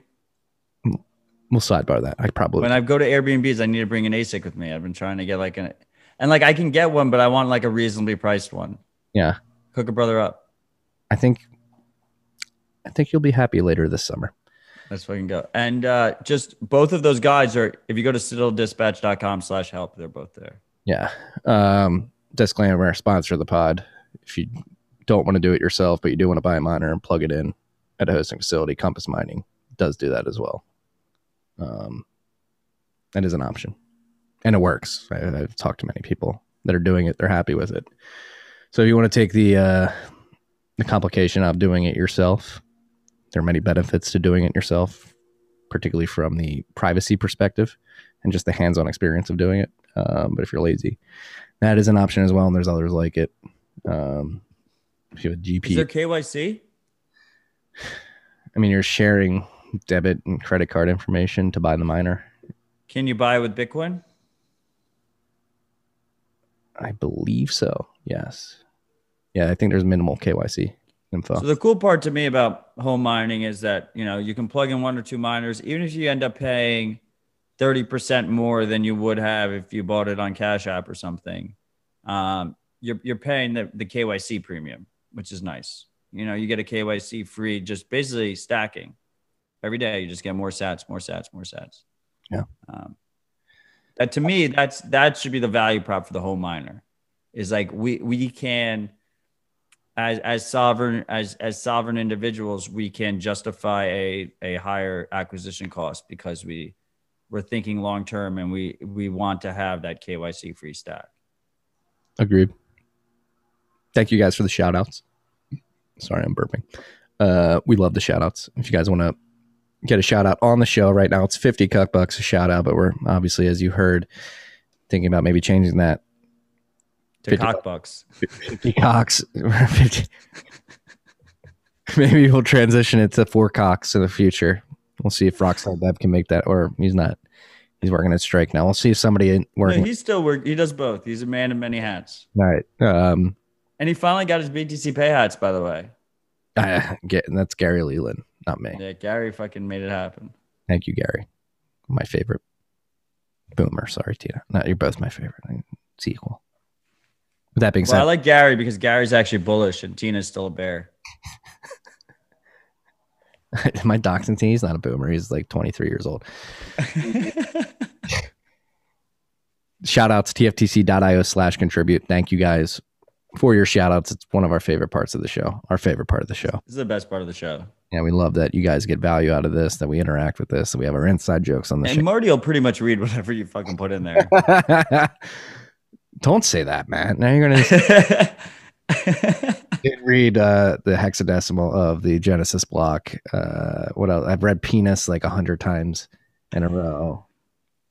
There's been many funny shout outs That was pretty funny. So like the penis shout out was American Hodl He's back. because he pretended like he was bigger than Twitter, and then he missed the Twitter Spaces with the fucking president of El Salvador, and he couldn't help himself. The next morning, he signed back up on Twitter. And the old Randy Quaid, Independence Day. I'm back. Massive FOMO. He'll pretend otherwise, but he had massive FOMO for missing that fucking conversation. It's yeah, no doubt it was FOMO induced. How could you not be on He went long Clubhouse, and Clubhouse is just fucking done. Twitter Spaces? Just ran it into the ground. Twitter tried to buy Clubhouse, and they said no. They thought they were Snapchat. They thought they can like command billions. Hey, you live and you learn. You live and you learn. I haven't been on Clubhouse in quite a while. Yeah, White Rabbit came back, and Hodl Not came back. White Rabbit's back. Yeah, our boy's back in town, man. I fucking love White Rabbit. White Rabbit's one of the best freaks there is. Really is. Go follow him. I think it's like White Rabbit 1, I think. BC. I thought it was White Rabbit. The new account. He came up with a new account. Did he get suspended? I don't know. He likes to start fresh. He's a man of principle. I like that. I'm the Ron Burgundy of podcast. Is that a compliment? If I recall correctly. Yeah, Ron Burgundy. Yeah, compliment. I'll take it. What was I going to say? It's something else to say. I apologize. No need to apologize. Hodl Not coming back. White Rabbit coming back. American Hodl's back. He could not withstand. I mean, nation states are buying Bitcoin. This is what he was built for. Oh, we were talking about how Clubhouse got completely fucking outpositioned by Twitter. Yeah, with that being said, I will be on Clubhouse Friday for a mining Clubhouse, 4 p.m. Eastern. Why not just Twitter Spaces, bro? That's what somebody asked yesterday, and it was like apparently the guy, Sean, who's hosting, doesn't have enough follower. Apparently Twitter Spaces is still exclusive. It's because these guys, they all went all in on fucking Clubhouse, and they're like Clubhouse influencers, and now their platform just completely fell off into obsolescence. Yeah, that's one thing I hate to see it. I accidentally hit like a Clubhouse noti last night and ended up in the weekly Bitcoin meetup on Clubhouse. It was an incredible Clubhouse group. Meets every Wednesday night. Jeet, Alex Thorne run that. Gladstein's in it a lot. But like, yeah, it was only like 200 people. And it used to be like a couple thousand, like only a few months ago. So it seems like space is eating into that, or the Bitcoin conversation appetite on Clubhouse is reduced significantly. Probably a combination of the two. You can only talk about Bitcoin so much unless your life is dedicated to it. This is interesting, and this is part of the theme of this episode is prepare for war. The global bank regulators are proposing a burdensome Bitcoin capital rule. So is it for banks or the exchanges? It's for any custodian needs to have an equivalent amount of US dollars just in case Bitcoin goes to zero, which is like really bad. That's like, as number goes up, that means they're going to have to hold more and more US dollars to back the Bitcoin that they're holding, which is really fucked up. No. It's absolutely ridiculous. It should be denominated in Bitcoin. Like, you should have Bitcoin to back your Bitcoin because it's fucking Bitcoin. But the way they're doing it is you need US dollars to back it. You need the Tether model. You need the Bitcoin to subsidize your US dollar stablecoin. Right, because it increases in value while the dollar is losing value. So here it is: banks must set aside enough capital to cover losses on on any Bitcoin holdings in full. In full being the key phrase there. Global banking regulators proposed on Thursday in a conservative step that could prevent wide-scale use of cryptocurrency by major lenders. The Basel Committee on Banking Supervision, made up of regulators from the world's leading financial centers, proposed a twin approach to capital requirements for crypto assets held by banks in the first bespoke rule for the nation sector. How long is it nation? 12 years in? Are we still nation? El Salvador has become the world's first country to adopt Bitcoin as legal tender, even though central banks globally have repeatedly warned that investors in the cryptocurrency must be ready to lose read the article. All their money. But no, I think the framing that they're putting forth is important to understand, right? Like, it's a conservative step. So they see this as, they're protecting consumers, Marty. They always frame it that way. You're too fucking dumb to make decisions for yourself. They need to protect you. So again, unelected committees that come out of the ether, the Basel Committee, On the bright side, banking supervision. Like, on the bright side, I did not ask for a Basel Committee to tell me what I could do with my Bitcoin or what I could do with my dollars. Using like, where are all these committees and organizations coming from, and why do they have any say on what happens to my fucking money? Start asking who the fuck is Klaus Schwab? Why are we listening to him? I don't know how this is relevant, but the on the bright side, Marty, at least it should disincentivize custodians. Like, this is gonna fuck BlockFi and Coinbase the most.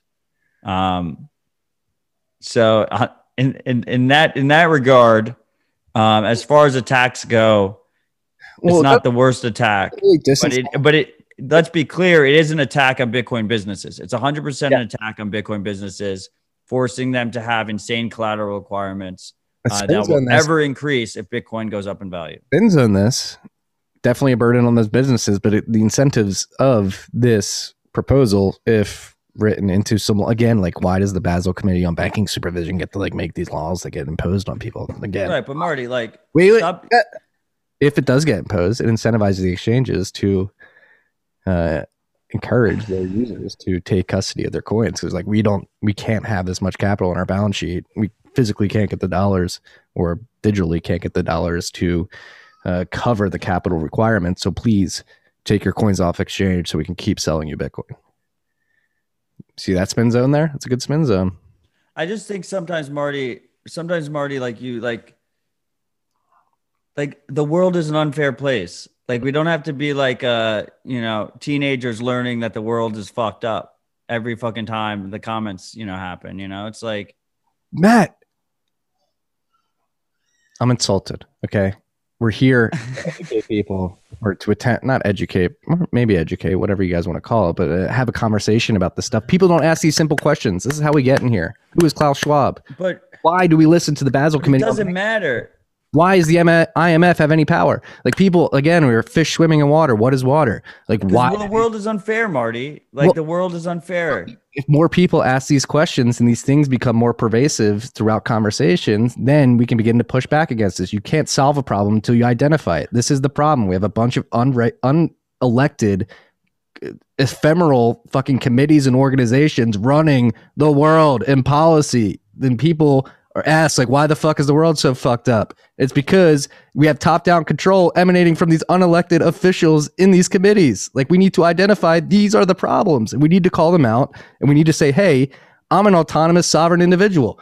You do not have the right to tell me what to do with my fucking money. Like, this needs to be called out. You need to identify the problem. In my mind, this is the problem. So are you going to go over to fucking wherever? You're going to go over to wherever and like debate them on it? Or are you just going to take self-custody of your coins, be fucking self-sovereign, and fucking opt out of the fucking system? Obviously, I do the latter, but I also do want to do the former. And like we said earlier in the episode, the beauty of the internet age is we can attack these people from the comfort of my father-in-law's bedroom. Marty, are we even really free? No, Matt. We need to identify that problem. But where were we? Where did I take us? Marty channeling Alex Jones. I sort of like that. Alex Jones has been right for a long time. Oh, you get the comments before me. Do I? I got that like 2 seconds after you. I got that fast internet. Maybe Nick Carter can schedule the IMF for a Spaces get together. I like that. I'd love to be there. You think the IMF would show up? Literally does not matter to me. That is my point. All right. We were on the reserves. This is an attack. And they mention in the Reuters article, El Salvador. So it's really interesting to see how quickly this is happening. Senator Warren came out last night. Yeah, that Stanford professor, I think, was on a banking committee saying that we need to ban cryptocurrencies because of ransomware. Elizabeth Warren was energy flooding. Now you have this. These unelected banking regulators saying that we need to put capital controls on the exchanges. The attacks have begun. They are here within days. Within days. It's going to get real fast. What do you think's next? I don't know. Stay tuned for next episode, freaks. Stay tuned. Smash that subscribe button. Put on the notifications.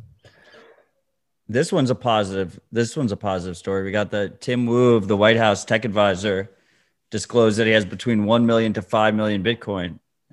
Not 1 million to 5 million cuck bucks worth of Bitcoin. Right. That would be insane. Why would you still be a White House advisor if you had fucking 5 million Bitcoin? Well, why? Yeah. But he's historically been a critic of Bitcoin. In 2017, he was a critic of Bitcoin, and he's secretly been accumulating since and had to disclose it. Everyone bends the knee. Everyone bends the knee. Yeah, so we've got Bitcoiners in the White House. Fifth pillar. There's a column. You know, I always get called out for this. Which one is it? I don't remember at this point because we've gone back so many different times. And I'm sticking to bi-weekly, by the way. Bi-weekly's every what is it, Marty? Every 2 weeks. No, it's twice a week, right? It's every 2 weeks. It's been the definition for centuries. If you look it up in fucking Oxford Dictionary, it shows both. Yeah, they also changed the definition of gender and racism within the last year. So I'm not the Oxford. Did the Oxford Dictionary do that? Yeah. Merriam. No, Merriam is not Oxford. Oxford is consensus. It is? Yeah, it's like it's a Ripple model, but it's consensus. You know, it's federated. Who gives a fuck about an Oxford comp? So we have a Bitcoiner in the White House advisory board. He's the tech advisor, correct? Yeah, it's Tim Wu. He's the guy who came up with net neutrality and shit. He's like very well known. Do we like net neutrality? Net neutrality is good, right? It's depends on how it's implemented. The problem is it's over-regulation from government Yeah. in how it's implemented.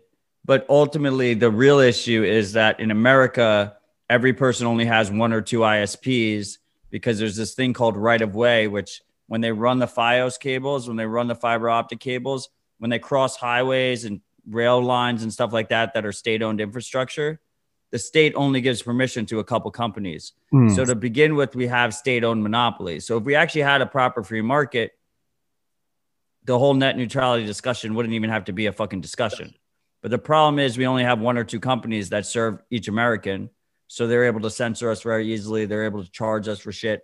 They're able to bundle their services. So in America, it's a very sticky fucking thing. Ideally, like wireless, satellite, stuff like that gets around that whole right-of-way monopoly kind of thing. Yeah, I was going to say support your local mesh internet service. What is it? NYC Mesh in New York, where they do the satellite nodes. Yeah. No, it's not satellite nodes. They do point-to-point. Point-to-point. So they have dishes that... But it ends up at a satellite, right? I think it's a satellite full node. No, they connect to like a fucking trunk line. They're just an ISP. So they connect to like the major hub in New York City. New York City has like one of the main internet hubs. Google put their headquarters on top of it so that they had a direct line into it. But they're like their own ISP. And then from there, they go dish to dish. Yeah. Go check that out. NYC Mesh. Really cool project. Matt Corallo has a node in that, I believe. Really interesting. And apparently cheaper and faster internet too. So if you're willing to put the work in to join that mesh network in New York City, you can get cheaper and faster internet. And I know we all hate Elon now, but like Starlink should bring a lot of competition to the space as well. Yeah, no, props for props are due. Like I know a few people have been using Starlink and they say the speed is very impressive. And the data.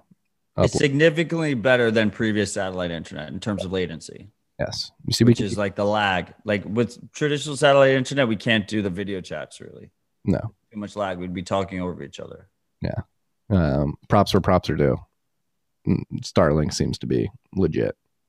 Even though Whitney Webb would be like, it's evil, transhumanist. Love you, Whitney. Blockstream and Square announced a solar mining initiative, $5 million to build out a solar farm to mine Bitcoin. Actually ran into Steve Lee. I love Steve. Steve's a fucking man. I had the pleasure of talking with him on the beach for an hour about this project. So yeah, they're investing in a $5 million solar project. We know my thoughts on solar and all that, but it seems that they're going to incentivize some solar production to mine Bitcoin. So they're building that out in conjunction with Blockstream. Blockstream's getting deeper into the mining game. So it should be cool to see what comes to fruition from this initiative. What else do we have here?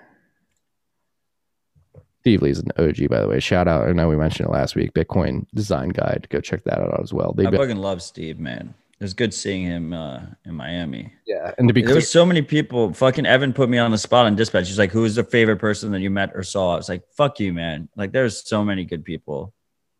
yeah, And like, be clear, this initiative is Square and Blockstream, not Square Crypto and Blockstream. Right. They're separate.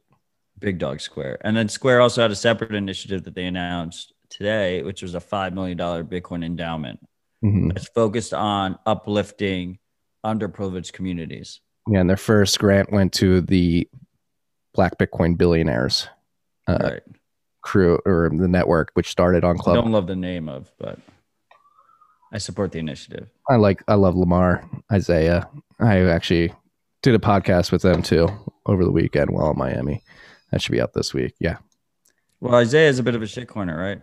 I don't think so. I don't know.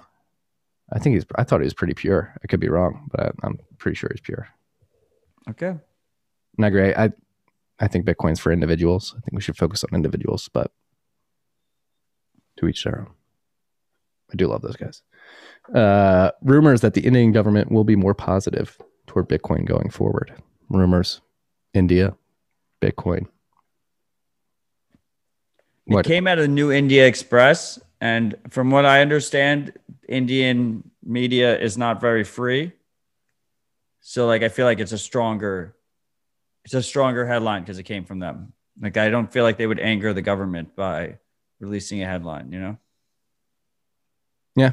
Okay. So that's the thing. I mean, so why do you think that is? Do you think the Indian government saw the backlash after? The article says because of the momentum of El Salvador, India rethinks its policy. See, it's all quick. It's all very quick. The reactions to But I want then they're probably watching like analytics and stuff and seeing like how the article performs, right? Like we live in a great new world now. What if we just clickbait our way to hyper Bitcoinization? Everyone in the show notes, click the link. Keep engaging any positive Bitcoin news on Twitter, because that may just like convince like people's endorphins, their natural reaction to this type of social media interaction may just incite hyper Bitcoinization because we're greedy, self-absorbed animals that need that validation with a like and a retweet. So keep doing it, and maybe we can just socially engineer Bitcoin, hyper Bitcoinization. Seems to be successful. I mean, we had shower everyone that is positive to Bitcoin with engagement. We don't have to fucking tell you that, freaks. no, and then ratio. You're all doing it anyway. Tweet ratio anybody like doing bad things, saying bad things. Well, let's be clear here. Constructive, productive criticism should be met earnestly. But if somebody's talking out of their ass, like Jason Calacanis or Sarah Warren, ratio. Just remember, the target isn't the Bitcoin denier. The target is the Bitcoin denier's million followers. You want to get through to them. When you reply, that's who you want to get through to. Yes. John Fisher makes a good point. India would rule the fucking world if they made Bitcoin legal tender. And to reiterate, that's in all caps. Yes. India, was it 1.2 billion? They would never do it though. India they're borderline authoritarian over there. Yeah, they're only like the biometric digital or CBDC tip. Which wasn't there a CBDC announcement this week too? Isn't like Europe and there's two central banks are going to do like a. I don't know. The acronym triggers me. The concept triggers me. I try not to pay attention to it, Marty. I know. I hope you guys can't hear my baby crying in the background. I can hear. Can you? So they probably can't. I don't know what's going on down there. Stay strong, son. He heard CBDC and he's like me and just got fucking triggered. Yeah, he's very emotional about this stuff from a young age. BitMEX extends Gleb Nelmenko's grant. I believe this is a $100,000 grant. Correct, for the year. And I had the pleasure of speaking with Gleb briefly over the weekend. Gleb, if you're listening, it was great to see you in person. If you guys don't know, Gleb has done incredible work, particularly around privacy at the P2P layer. One of many things he's done, including research on the Erlay as well, in mitigating attacks at the P2P layer.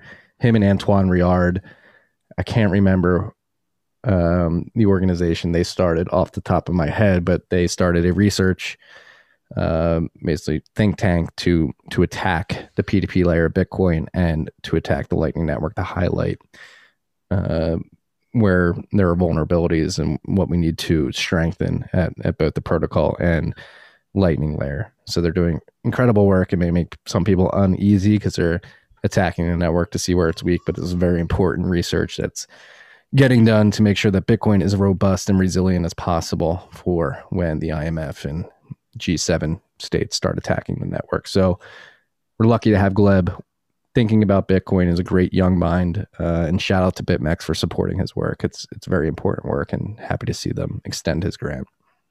And also, he's a former New York Bitcoiner. That as well. He's not. We're everywhere, freaks. We are. We love Gleb. Gleb is our boy. And he's smart as fuck. He's literally. And shout out to BitMEX, man. Their backs up against the wall, and they just keep funding fucking Bitcoin development. Right. Yeah. We've said this many times throughout the years. BitMEX is one of the purest Bitcoin companies that's ever existed. Of course, they've had to bend the knee a little bit as they've run into some legal troubles, which I would argue are unwarranted and prove that we don't live in a free country. But again, like Matt said, it's incredible to see them backs against the wall, still pumping out grants to very important devs working on Bitcoin. Shout out to Gleb. Thank you for doing what you do, brother. Keep doing it. And we need to catch up on the podcast soon. If you're listening, you're probably too busy to listen to this podcast, but just in case. MicroStrategy, another private offering. It was oversubscribed again, correct? It was like 400 million. Didn't it go up to like 1.5 bill? Yeah, it was significantly subscribed, right? Yeah. So they, again, Sailor and crew at MicroStrategy are speculative attacking the dollar. They won't overtly admit that, but they're taking out low interest rate loans and buying Bitcoin. And was this the announcement with the MacroStrategy too? Yeah. So they also created a subsidiary called MacroStrategy that's going to hold all the Bitcoin going forward. So, which I think that won't be public. Could be inroads to him actually holding his own keys. I thought you were going to say ETF. No, because if you have this, the subsidiary, it could be way easier to hold your own keys if you have it split off. Let's hope so. And to be clear, I don't expect him to like do self-sovereign multisig, but he uses collaborative custody. That would be ideal. He gets proof of reserves. He has a threshold of keys. Even if they don't have a threshold of keys, even if they had someone like Unchained hold two of the three keys and they hold one key, the fact that they hold one key and they can see that it's still there on chain and they have a proper proof of reserves with it is a huge step up, in my opinion. Agreed. Did we mention the Square initiative on the hardware wallet last week? We did live. Okay. No, because there's somebody who's Miami tweeting at me yesterday or earlier today. And I think there's some confusion because at some point that tweet thread that Jack put out about that hardware wallet that they're looking to build and open source and provide to the world, he talked about, he didn't say collaborative custody. He described it in another way, and somebody didn't understand that they want to create a way to easily do multi-sig, I believe, and it was like I think they believed like Square wanted to have full custody of Bitcoin in this hardware. No, my understanding is that this is going to be a mobile first hardware wallet that's going to be extremely low cost and it's going to be open, and because of that, you're going to be able to hit large amounts of people that need it most, right? Just like the people we're seeing in El Salvador that are being onboarded right now, just like the people that we want to onboard over in Africa. And these people aren't being served right now. So maybe multi-sig happens in the future. Obviously, if it's an open hardware wallet, then open platforms like Sparrow and Spectre will be able to incorporate it regardless. But my understanding is the focus is a super low cost, open, mobile first hardware wallet, because let's be honest, the next 6 billion people that get onboarded into Bitcoin are going to probably only use it with their mobile phones and never use a computer, like a personal computer. No, it was having knowledge of the El Salvador news and talking with one of the Strike Android devs. Shout out to you. It was incredible meeting you in person. Like he's like, yeah, like that's the other thing people don't realize is like it's 90% mobile and then it's like 90% Android in a lot of these countries as well. So we need to fine tune for that. And then meanwhile, like we're like 70% American and like 50% iOS in terms of freaks. Yeah. No. Listeners to this podcast, 56% US listeners. After that, it's UK, Canada. What's the iOS Android breakdown? Only 30% iOS. Love to see it, freaks. Or 30% Apple podcast. Okay, so they could be listening. All right, I'm wrong here. What about, does TFTC.io have analytics? It does, but I don't check them. Maybe I should turn it off. You should definitely turn it off if it's Google Analytics, but you can self-host analytics. I'm just curious, but either way, you should know what the fuck is running on that website. But I think my guess would be we're like at 50% iOS. But freaks, consider running Calyx, man. I've been running Calyx on a Pixel 5 for 4 months now. It's my daily driver. I was calling Ubers and shit I know it's a surveillance software. It's calling Ubers and shit in Miami. It still worked, but it's completely de-Googled. I set it so Uber only works with the VPNs on. It has a full firewall where you can decide if it uses the VPN only, if it has no data whatsoever. So I can use the Google keyboard and I just give it no data whatsoever. So it just doesn't connect to the internet, but I still get like best in class keyboard. It's fantastic. The photos are fantastic. I'm able to sideload the Pixel camera. So you get like a flagship experience with a de-Googled experience. It's just a really nice trade-off balance. So consider it. It's really good. Consider it, freaks. Consider it. Consider it done. Big news. Disclaimer, sponsor of the podcast. Hodl Hodl has partnered with Bitfinex. Bitfinex is investing in Hodl Hodl and helping out with some Tether liquidity on their Lend platform, I believe. Yep. Yeah. Their Lend platform depends on Tether, but depends on stable coins. Tether being the largest stable coin. No KYC lending platform. And Bitfinex wants to be a bigger part of it. Yeah. This is Bitfinex's second foray into decentralized exchanges. HODL is not really a decentralized exchange, but there's no custody involved. It's a P2P custody multi-sig model. It's a non-custodial. It's a good trade-off model, in my opinion. Yeah. Disclaimer, sponsor, but I really like Max and Roman and what they built over there. And I mean, unless governments force them to add KYC, it's a really nice balancing act, right? Because you have a pretty good interface, very accessible, without KYC and without custodial risk, just using multi-sig. So that's fantastic. And, Bitfinex is heavy hitters. So we'll see.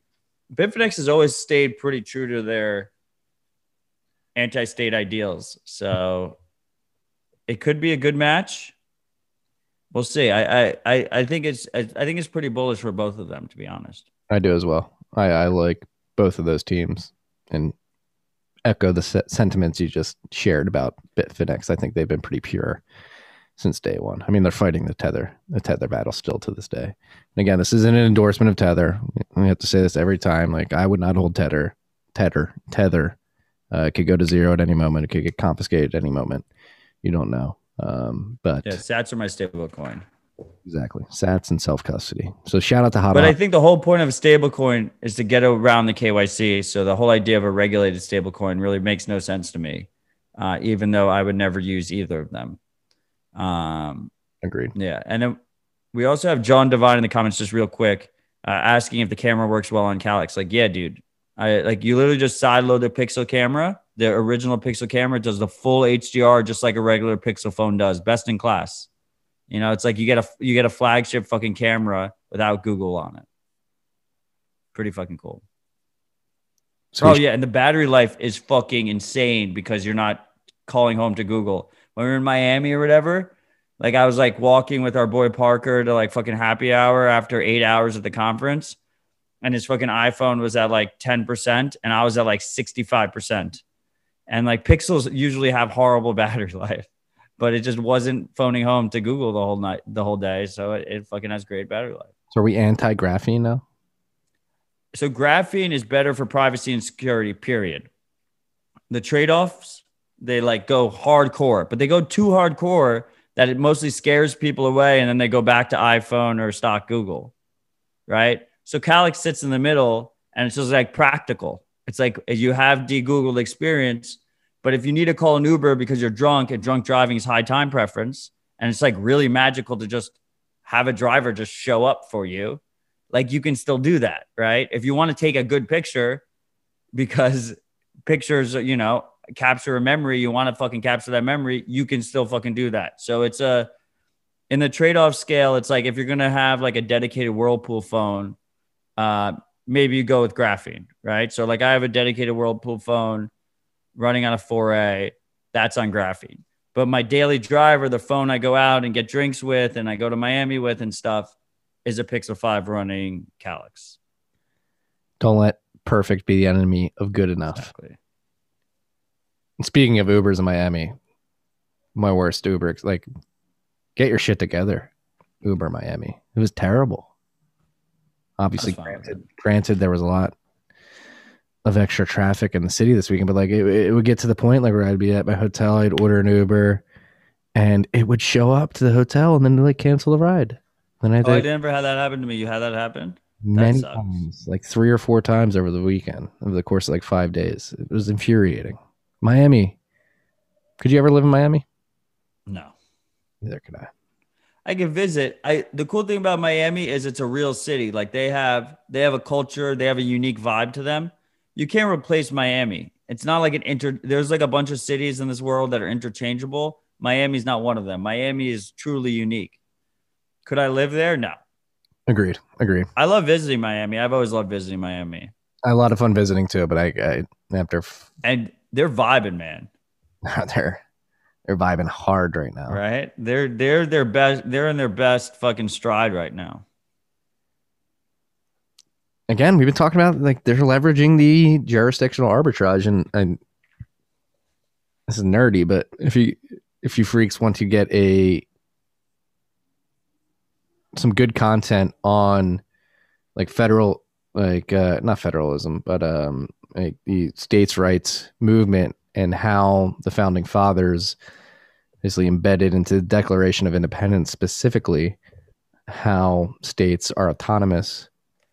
Go listen to Tom Wood's podcast over the last 3 episodes. He has a Jeffersonian historian on to describe basically the way the founding fathers set up the country with states' rights in mind and having autonomous states, a republic of states, if you will. Very fascinating, and it is actually pretty encouraging to see that even 200 and almost 50 years after the Declaration of Independence was signed, that Republic of Autonomous States is still strong, as was evidenced in 2020 and into this year with the different policies that existed throughout the lockdowns.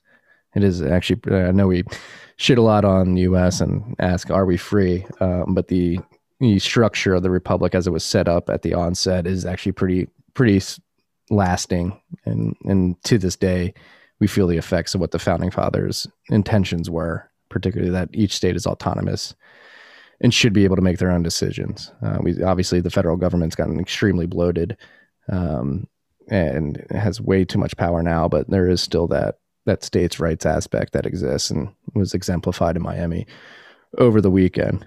So if you guys are interested in learning about like the history of how that got started, the Tom Woods podcast, I listened to it this morning on my morning walk. The 3 episodes are half an hour each. Highly recommend. Sorry for that detour. It's a great detour. Yeah. Check it out. What do we got up here next? We have Ledger raised $380 million at a $1.5 billion valuation. Their press release doesn't mention Bitcoin once. Shame. At least they understand they're not a Bitcoin wallet. I still think it was like news. I thought it was important to put there. But God, like you're really going to say crypto? Like, I don't know. Whatever. Some people want to be short Bitcoin, even though they were OGs, and so be it. Did they mention the data hacks in this announcement? Of course not. Yeah, It's a press release. You're not going to mention your darkest moment in the press release. No, I didn't dive too far into this, but Dan Tapiero's $200 million digital asset investment fund is leading the round. They're the best shitcoin wallet. Like, if you want a shitcoin, Ledger is the way to go. And there, you heard it here first. Matt's endorsing TFTC. I mean, really, if you're going to shitcoin, I want you to be a proper shitcoiner about it, right? Like, I want you to hold your own keys and use your own node. I agree.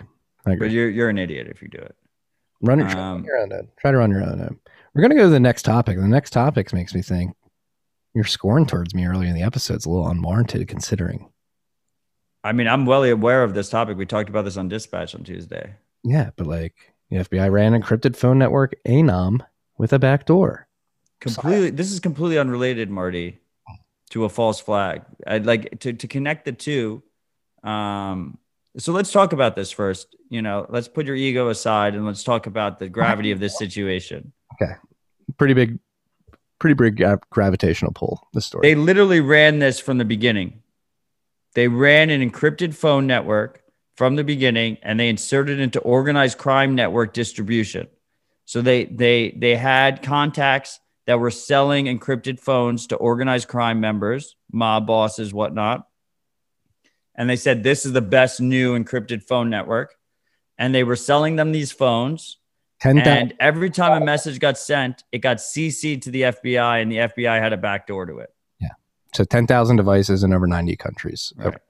It started in Australia, correct? Right. Yeah. And the FBI starting this one.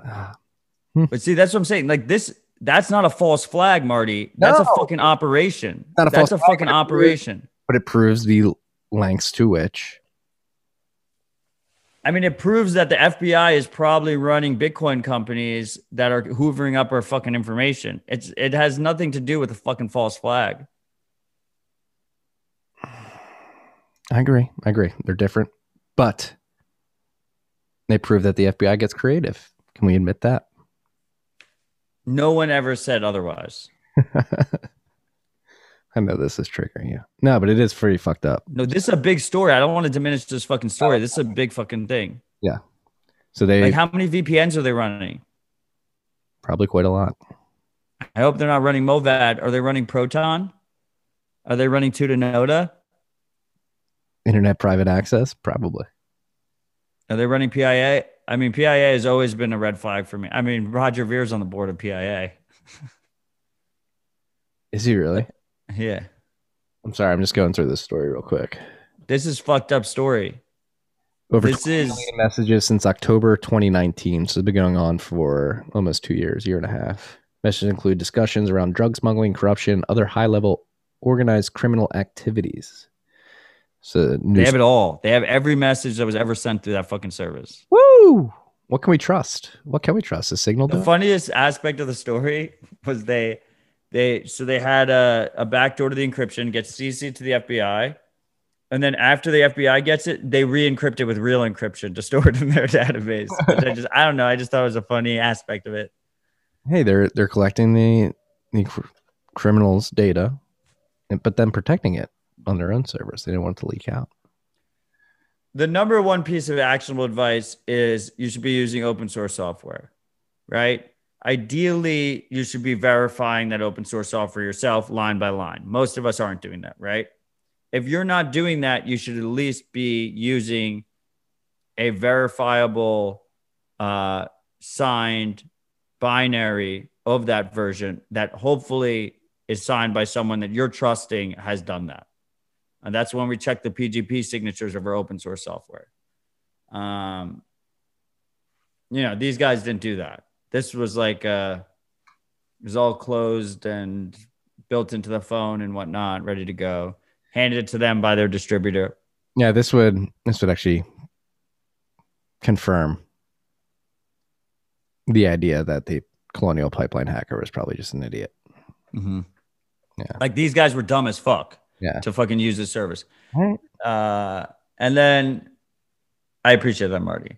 And then the other thing is just period. just assume like anything you put in the internet is fucking compromised, man. Like that's just a very safe assumption. Like rumor is like Putin just uses he uses a typewriter. Like for the important stuff, he just uses a typewriter and then just hands it to a courier who like he knows where his family lives, and the courier runs it to wherever it's going, you know? You just keep it old school. You just keep it fucking old school as fuck and never goes on the internet. This is why we keep our keys offline, right? Like we keep our keys offline because at the end of the day, if you have multi-jurisdictional fucking multi-sig offline, they're going to have to go to the individual locations and fucking take the fucking keys. They're not going to be able to just access it remotely. No. Like the Colonial Pipeline hacker. All right. I'm coming around to it. But yeah. It's so hard too. It's like you want to root for the criminals in this case because you don't like the FBI. Do we like the FBI? I think the FBI, there's a lot of good people in the FBI. I agree with that. I think there's a lot of American patriots in the FBI that really do want to make us safer. Yeah. And there's a lot of threats to America that should be dealt with. Yeah. I do not appreciate when it gets turned against Americans and gets turned against freedom-seeking people globally, regardless if they're American citizens. Yeah. And a lot of this is over drugs. Like the perp picture in here, it's like drugs. It's like, why are we spending all this time on drugs? Yeah, let's have a focus, right, on important things. Yeah. We have fake Max Kaiser in the comments just going, fuck the FBI. Hey, how about Max's performance? So maybe we can sidebar here, talk about Bitcoin 2021 again. What did you think about the no coiners, shit coiners saying that it was a cringe fest? Was it a cringe fest? I didn't think so. Did you think it was a cringe fest? Oh, no. I thought. Look, I mean, honestly, like, I didn't like how much shitcoinery was in the sponsorships. But I don't know if you can throw an event of that size without some, you know, questionable, not quote unquote pure sponsors, right? I mean, like the Bitcoin only companies are extremely long-term focused and very frugal and don't really want to sponsor these kind of things, at least not to a high degree. They won't spend like the big bucks on it. The content lineup could have been better. But I think it was a pretty solid content lineup, and you take what you can get. You know, you don't. We've seen some horrible, like, look about, like, I mean, am I making excuses? Maybe a little bit, but like, Consensus is fucking horrible, man. It's like it's so bad. And it's like completely pay to play. Yeah, I mean, it's not going to be like a BitBlock Boom or like a Riga where it's like 200, 400 people. Agree. Like Kevin O'Leary gets on the main stage. I mean, right. Kevin O'Leary, Mayweather. The Mayweather one was super cringe. Mayweather only talks about himself in the third person. Mayweather this, Mayweather that. Yeah, that was pretty brutal. It was that woman interviewing him. Voorhees should not have been there. Voorhees go fuck himself. They put him on right after the toxic maximalism, you know. Yeah, talk. You had a comment. What would you say to Eric Voorhees? I mean, I think you just said something, but I mean, Eric, Bitcoin made you. You have a shit ton of Bitcoin. When was the last thing you did for Bitcoin? It's Do hard something for Bitcoin, man. It's like it's been like 8 years since he's done something for Bitcoin. He sold Satoshi Dice for what? Like 200,000 Bitcoin? It's like it's all public knowledge. It's out there. Isn't that a scam? Would you consider that a scam? What? Hawking off Satoshi Dice for No, that's good business. That he deserves all the credit for that in the world. He did it right before fees rose and made it completely worthless. And he did it all in Bitcoin like a fucking smart man. We'll give you that, Eric. But so let's explain Satoshi Dice for the newer freaks who may not know what it is. You want me to go? Okay, so Satoshi Dice was basically an online dice game. You would try to guess what you would roll, right? And then you'd. Well, the cool part was it was any game previously on the internet, you had to trust the operator, and the operator could fuck you, right? But what was cool about Satoshi Dice was it was provably fair. So it used the fucking block hash. So like the numbers that won or not, you knew were real because you could just check the Bitcoin blockchain. Yeah. Groundbreaking. Literally, it was groundbreaking in terms of provably fair online gambling. Hadn't really existed previously. But it relied on super low fees, and it was it relied on super low fees, and it was completely priced out like right after he sold it, because they were like basically, I mean, it wasn't spam because they were paying fees, but they were spamming the blockchain for a period there. The overwhelming majority of Bitcoin transactions were Satoshi Dice transactions. Yeah, it got up to like 70% of the amount of transactions at one point. Pivotal part of Bitcoin's history. Satoshi Dice, Eric Voorhees, love him or hate him. And then, so he sold that, and then he switched into Shapeshift. Shapeshift. Fucking profited off all the shit coins until he had to bend the knee and do KYC. So he had a 1-2 punch, really quick 1-2 punch that he just made a shit ton of money on.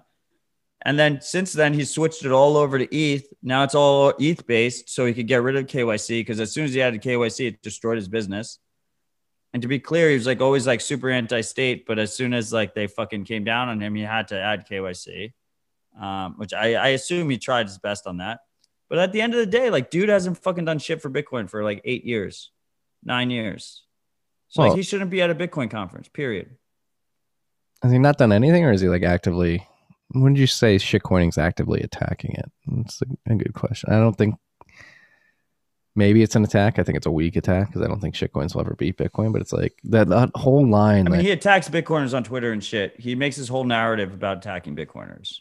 Toxic maximalist. Let the free market decide. It's like, well, yes, the free market is deciding and will continue to decide. That's a classic shitcoiner tactic. Let the free market decide. I believe in free markets too.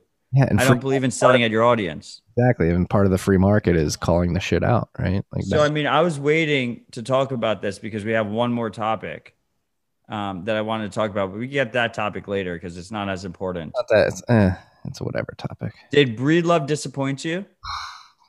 Well, I didn't know we were going to talk about this. We have to talk about this. The freaks demand we talk about this. This is a very important topic.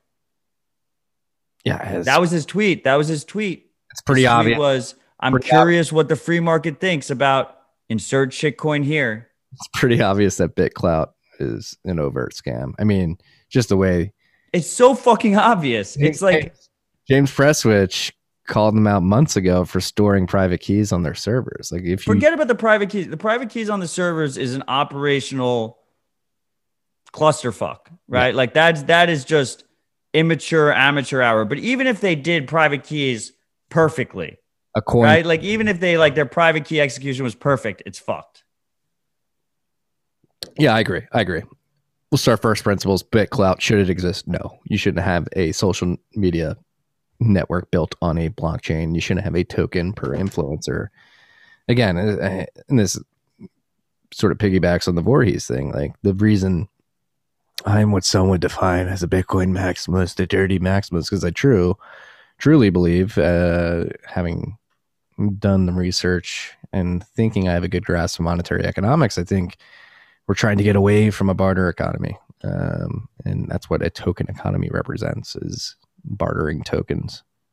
And that's only part of it. Like, other parts of it is most of the tokens that are spun up have centralized figures that create them that are going to benefit greatly from their success. And BitClout is no different.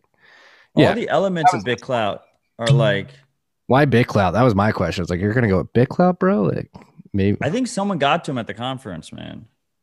I think he decided to sell out his audience. So what I've heard too, like other people think about doing similar things that would surprise some people, is that if you do a tweet like that with the link to your BitClout No, he didn't unlock it yet. You can get access. You can tell if he unlocked it yet. The only way to unlock it is if you do a specific tweet to your BitClout. Yeah. And so like the theory is that you'll see some people doing stuff like that so they can get $5,000 worth of Bitcoin on BitClout and then liquidate it. But no, so first of all, if you did any research, you can't get shit out of BitClout right now, which is one of the reasons it's a scam. It's a one-way market. You can buy BitClout, but you can't get out. You can't trade BitClout for Bitcoin to get out. No, so you can't even get out even if you wanted to. But it's so I have a tweet from March. Like, if you just do a cursory look at the fucking website, you can tell it's just the worst fucking scam of scams. It's James Presswood, Bitcoin of shitcoins. Started. His name's like Nadir, Nader. He came from like Princeton. I'm pretty sure he's like part of Basis Protocol, like serial scammer. Like the difference is almost a perfect example between Bitcoiners and shitcoiners. The comparison between Sphinx Chat and Sphinx Relay open source on Lightning with no pre-mined token versus value for value versus BitClout with pre-mined tokens, trying to get influencers and having all these influencer plays where you like trick them, you like convince them, you incentivize them into getting pre-mined tokens to shill your shit on Twitter. And you create accounts for them ahead of time. Both of us have accounts that were created for us ahead of time that we haven't activated, that are just sitting on the platform. And they threaten us, like, if we get rid of them, like an imposter is just going to come in and take them. I haven't even checked my BitClout profile. Have you?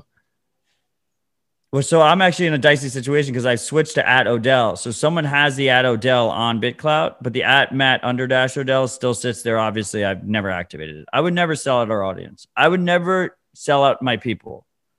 I would rather fucking die than sell out my people. And I expect you guys to keep me honest. I don't want, like, I'm not, you shouldn't trust me on that. I expect you to fucking keep me honest, but that's why I'm fucking here. And this is why it fucking pisses me off so fucking much, because we've been here for such a long fucking time. And I see so many fucking people, even so-called Bitcoiners, fucking constantly selling out other Bitcoiners. And it pisses me off because it's a bad look on our whole tribe. You know, it's a bad look on us as a community. And I know Beauty On will say, oh, there's no Bitcoin community. Well, these are my people. These are our people, you know? Well, what do I tell you? Like off fair lot, blinders. Like, we need to like racehorse blinders. We just need to stay in our lane, keep doing what we're doing. Don't worry about all that other shit. People are going to fall. They're going to rise. They're going to fall.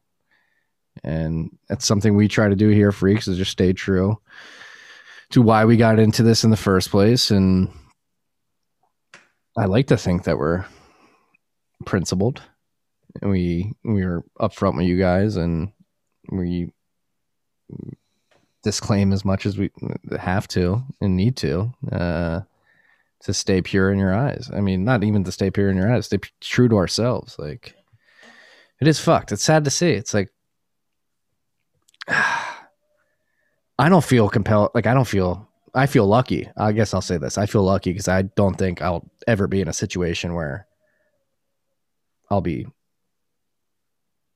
tweeting that stuff out. Like, again, stay humble, stack sats. I guess that's what I'll say to that, is like, I feel lucky that I don't feel literally an ounce of pressure to do something like that. And again, maybe it's just because of my conviction in Bitcoin and the belief that this is going to be a winner take all type of market. You can't replicate Bitcoin's immaculate conception. You can't run everything on a blockchain, nor do you need to. Like, it doesn't make sense to do social media on a blockchain at all. It doesn't make sense to have a token for everything. Maybe it's that, but yeah, I don't see myself ever. If you ever see me tweeting something like that, look, there's situations where especially newcomers come in and they're confused. They're confused. They think we're going to live in this like multi-coin crypto world with all these different digital assets and shit. That is fucking one thing. Okay. Breedlove spent fucking years cultivating this fucking affinity scam. He cultivated this idea of like a Bitcoin only thing. Spent 3 hours on Lex Friedman talking philosophy about fucking Bitcoin and shit. Super successful businessman, super successful Bitcoiner, yada, yada, yada. And then he fucking does this and he doesn't even fucking admit he's wrong. He fucking doubles down on it. He goes, I will die on this hill. Fucking Jack Mahler said he would die on this hill because fucking governments are going to come after him because he convinced a nation state to adopt Bitcoin as a legal tender. And 2 days later, you're going to say you're going to die on the fucking BitClout hill? Are you fucking kidding me? That's bad. Fucking ridiculous. This is 2021. This should not still be happening at this point. Yeah. No, I agree. Yeah, I mean, somebody talked to Breedlove at length. I believe Friday or Saturday night. It was just like a shit. It's like, are you big clout? But I completely co-sign it. Yeah, there are people with much more on the line, putting their necks way further out, that are truly the embodiment of the integrity necessary to bring this forward. And yeah, it's tough to see. Is it an infinity scam? Do you build that? Like, it's a prime example. If, let's see, maybe there's room for redemption here, but if not, like, you can spend years building up a reputation, but it takes literally one tweet to destroy it. Like, that's all it takes. That's one thing you should be hyper aware of, if you're in the space, and keep people, hold people accountable. Put us on like a higher threshold of accountability, if anything. Yeah, it's fucked, dude. It sucks to see. It sucks. Yeah, I agree. Like, came out of nowhere, built up a great brand. You can lose it in an instant. You can lose it in a tweet. I guess that's the lesson to learn from this. You look angry right now. Are you okay over there? You didn't lose it in a fucking tweet. It was calculated, and you fucking doubled down. The lesson isn't you don't lose it in a tweet. You lose it because you fucking have no integrity whatsoever.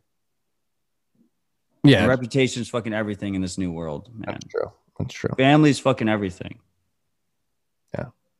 You're angry right now. I love your passion. And I agree. You said something I didn't have the balls to say, but now that you're out there, yeah, it's disconcerting lack of integrity, considering how high the stakes are getting, particularly this week, like you mentioned. Robert, it was a shame to see. That's all we'll say. Last topic of the day. Is this good Apple news? Like, is this new private relay trust minimize VPN? It's pretty cool. It's pretty cool. I mean, I don't trust Apple, but it's a cool concept. It's this idea of improving VPNs, right? VPNs are usually a custodial privacy relationship where you have to just trust the VPN wholeheartedly. And with this, it goes through two relays. So theoretically, Apple's saying that they can't tell where your traffic is going, which is different from a regular VPN where they can tell exactly where your traffic's going. Now, do I trust them? No. Do I think it's a step up improvement from a traditional VPN? Yes. No comment. Not smart enough. Go check out Dispatch. We had like a 20-minute conversation about it, 30-minute conversation about it. Yeah. And before we leave you guys, like on Tuesday, Marty, do you realize what I'm doing on Dispatch Tuesday? Next Tuesday? Yeah. This one, the coming Tuesday, What? Dispatch. We're having Battle of the Nodes. I have the Noddle team coming on, the Ronin team coming on, the Start9 team coming on, the MyNode team coming on, and the Blitz team coming on. The only team that's not Where's coming on Umbral? is the Umbral team. Where's Umbral? Luke. Umbral's refusing to come on. Luke. But everyone else will be there for the Battle of the Nodes on Tuesday on Dispatch. How does the Battle of the Nodes going to work? Is everyone going to take their shirt It's off? going to be complete chaos, and we're going to try our best. But I think ultimately, users want to know. Users want this conversation. It's a very important conversation. Which node do we use? That'll be a good episode to check in, like to have like the trade-offs discussed by the different teams in real time. It's going to be a lot of fun. It could be the longest dispatch in history. Like, I don't know. Or it could be the shortest. They could just all fucking rage quit. Should be the Battle of the Nudes. When are we going to do that one? We're going to make them all be naked on air while they do it. Because it's audio only show. So it's okay. You have to get like a text picture confirmation that it's the Battle of the Nudes before. But all the freaks should pressure Umbral into coming on. If you run an Umbral node, you should pressure them. If you don't, whatever. Yeah. To each their own. God, what a week, man. What a week. Pivotal week in Bitcoin's history. A nation state has made Bitcoin legal tender. What do you have to say to the people like, oh, Japan did it in the past? There's some nuance here, correct? It's not legal tender in Japan, right? Apparently they technically made it legal tender in like 2017, but Wiz was kind of talking about it's not really legal tender, is it? exactly. It's like I think it was legal tender in the sense that they allow businesses to accept it or something like that. You still pay cap gains. Yeah. But that was like one of the FUD lines. Like, this isn't the first country to And businesses don't have to accept it, right? Yeah. Like a key aspect here is if you have a debt with a bank, they have to accept your Bitcoin as payment. Right. Speculative attack. El Salvadorans, speculative attack your banks. Like that's proper legal tender. I mean, props where props are due. Thank you, Japan, for being forward looking, right? But I think this is a whole nother level. Yeah.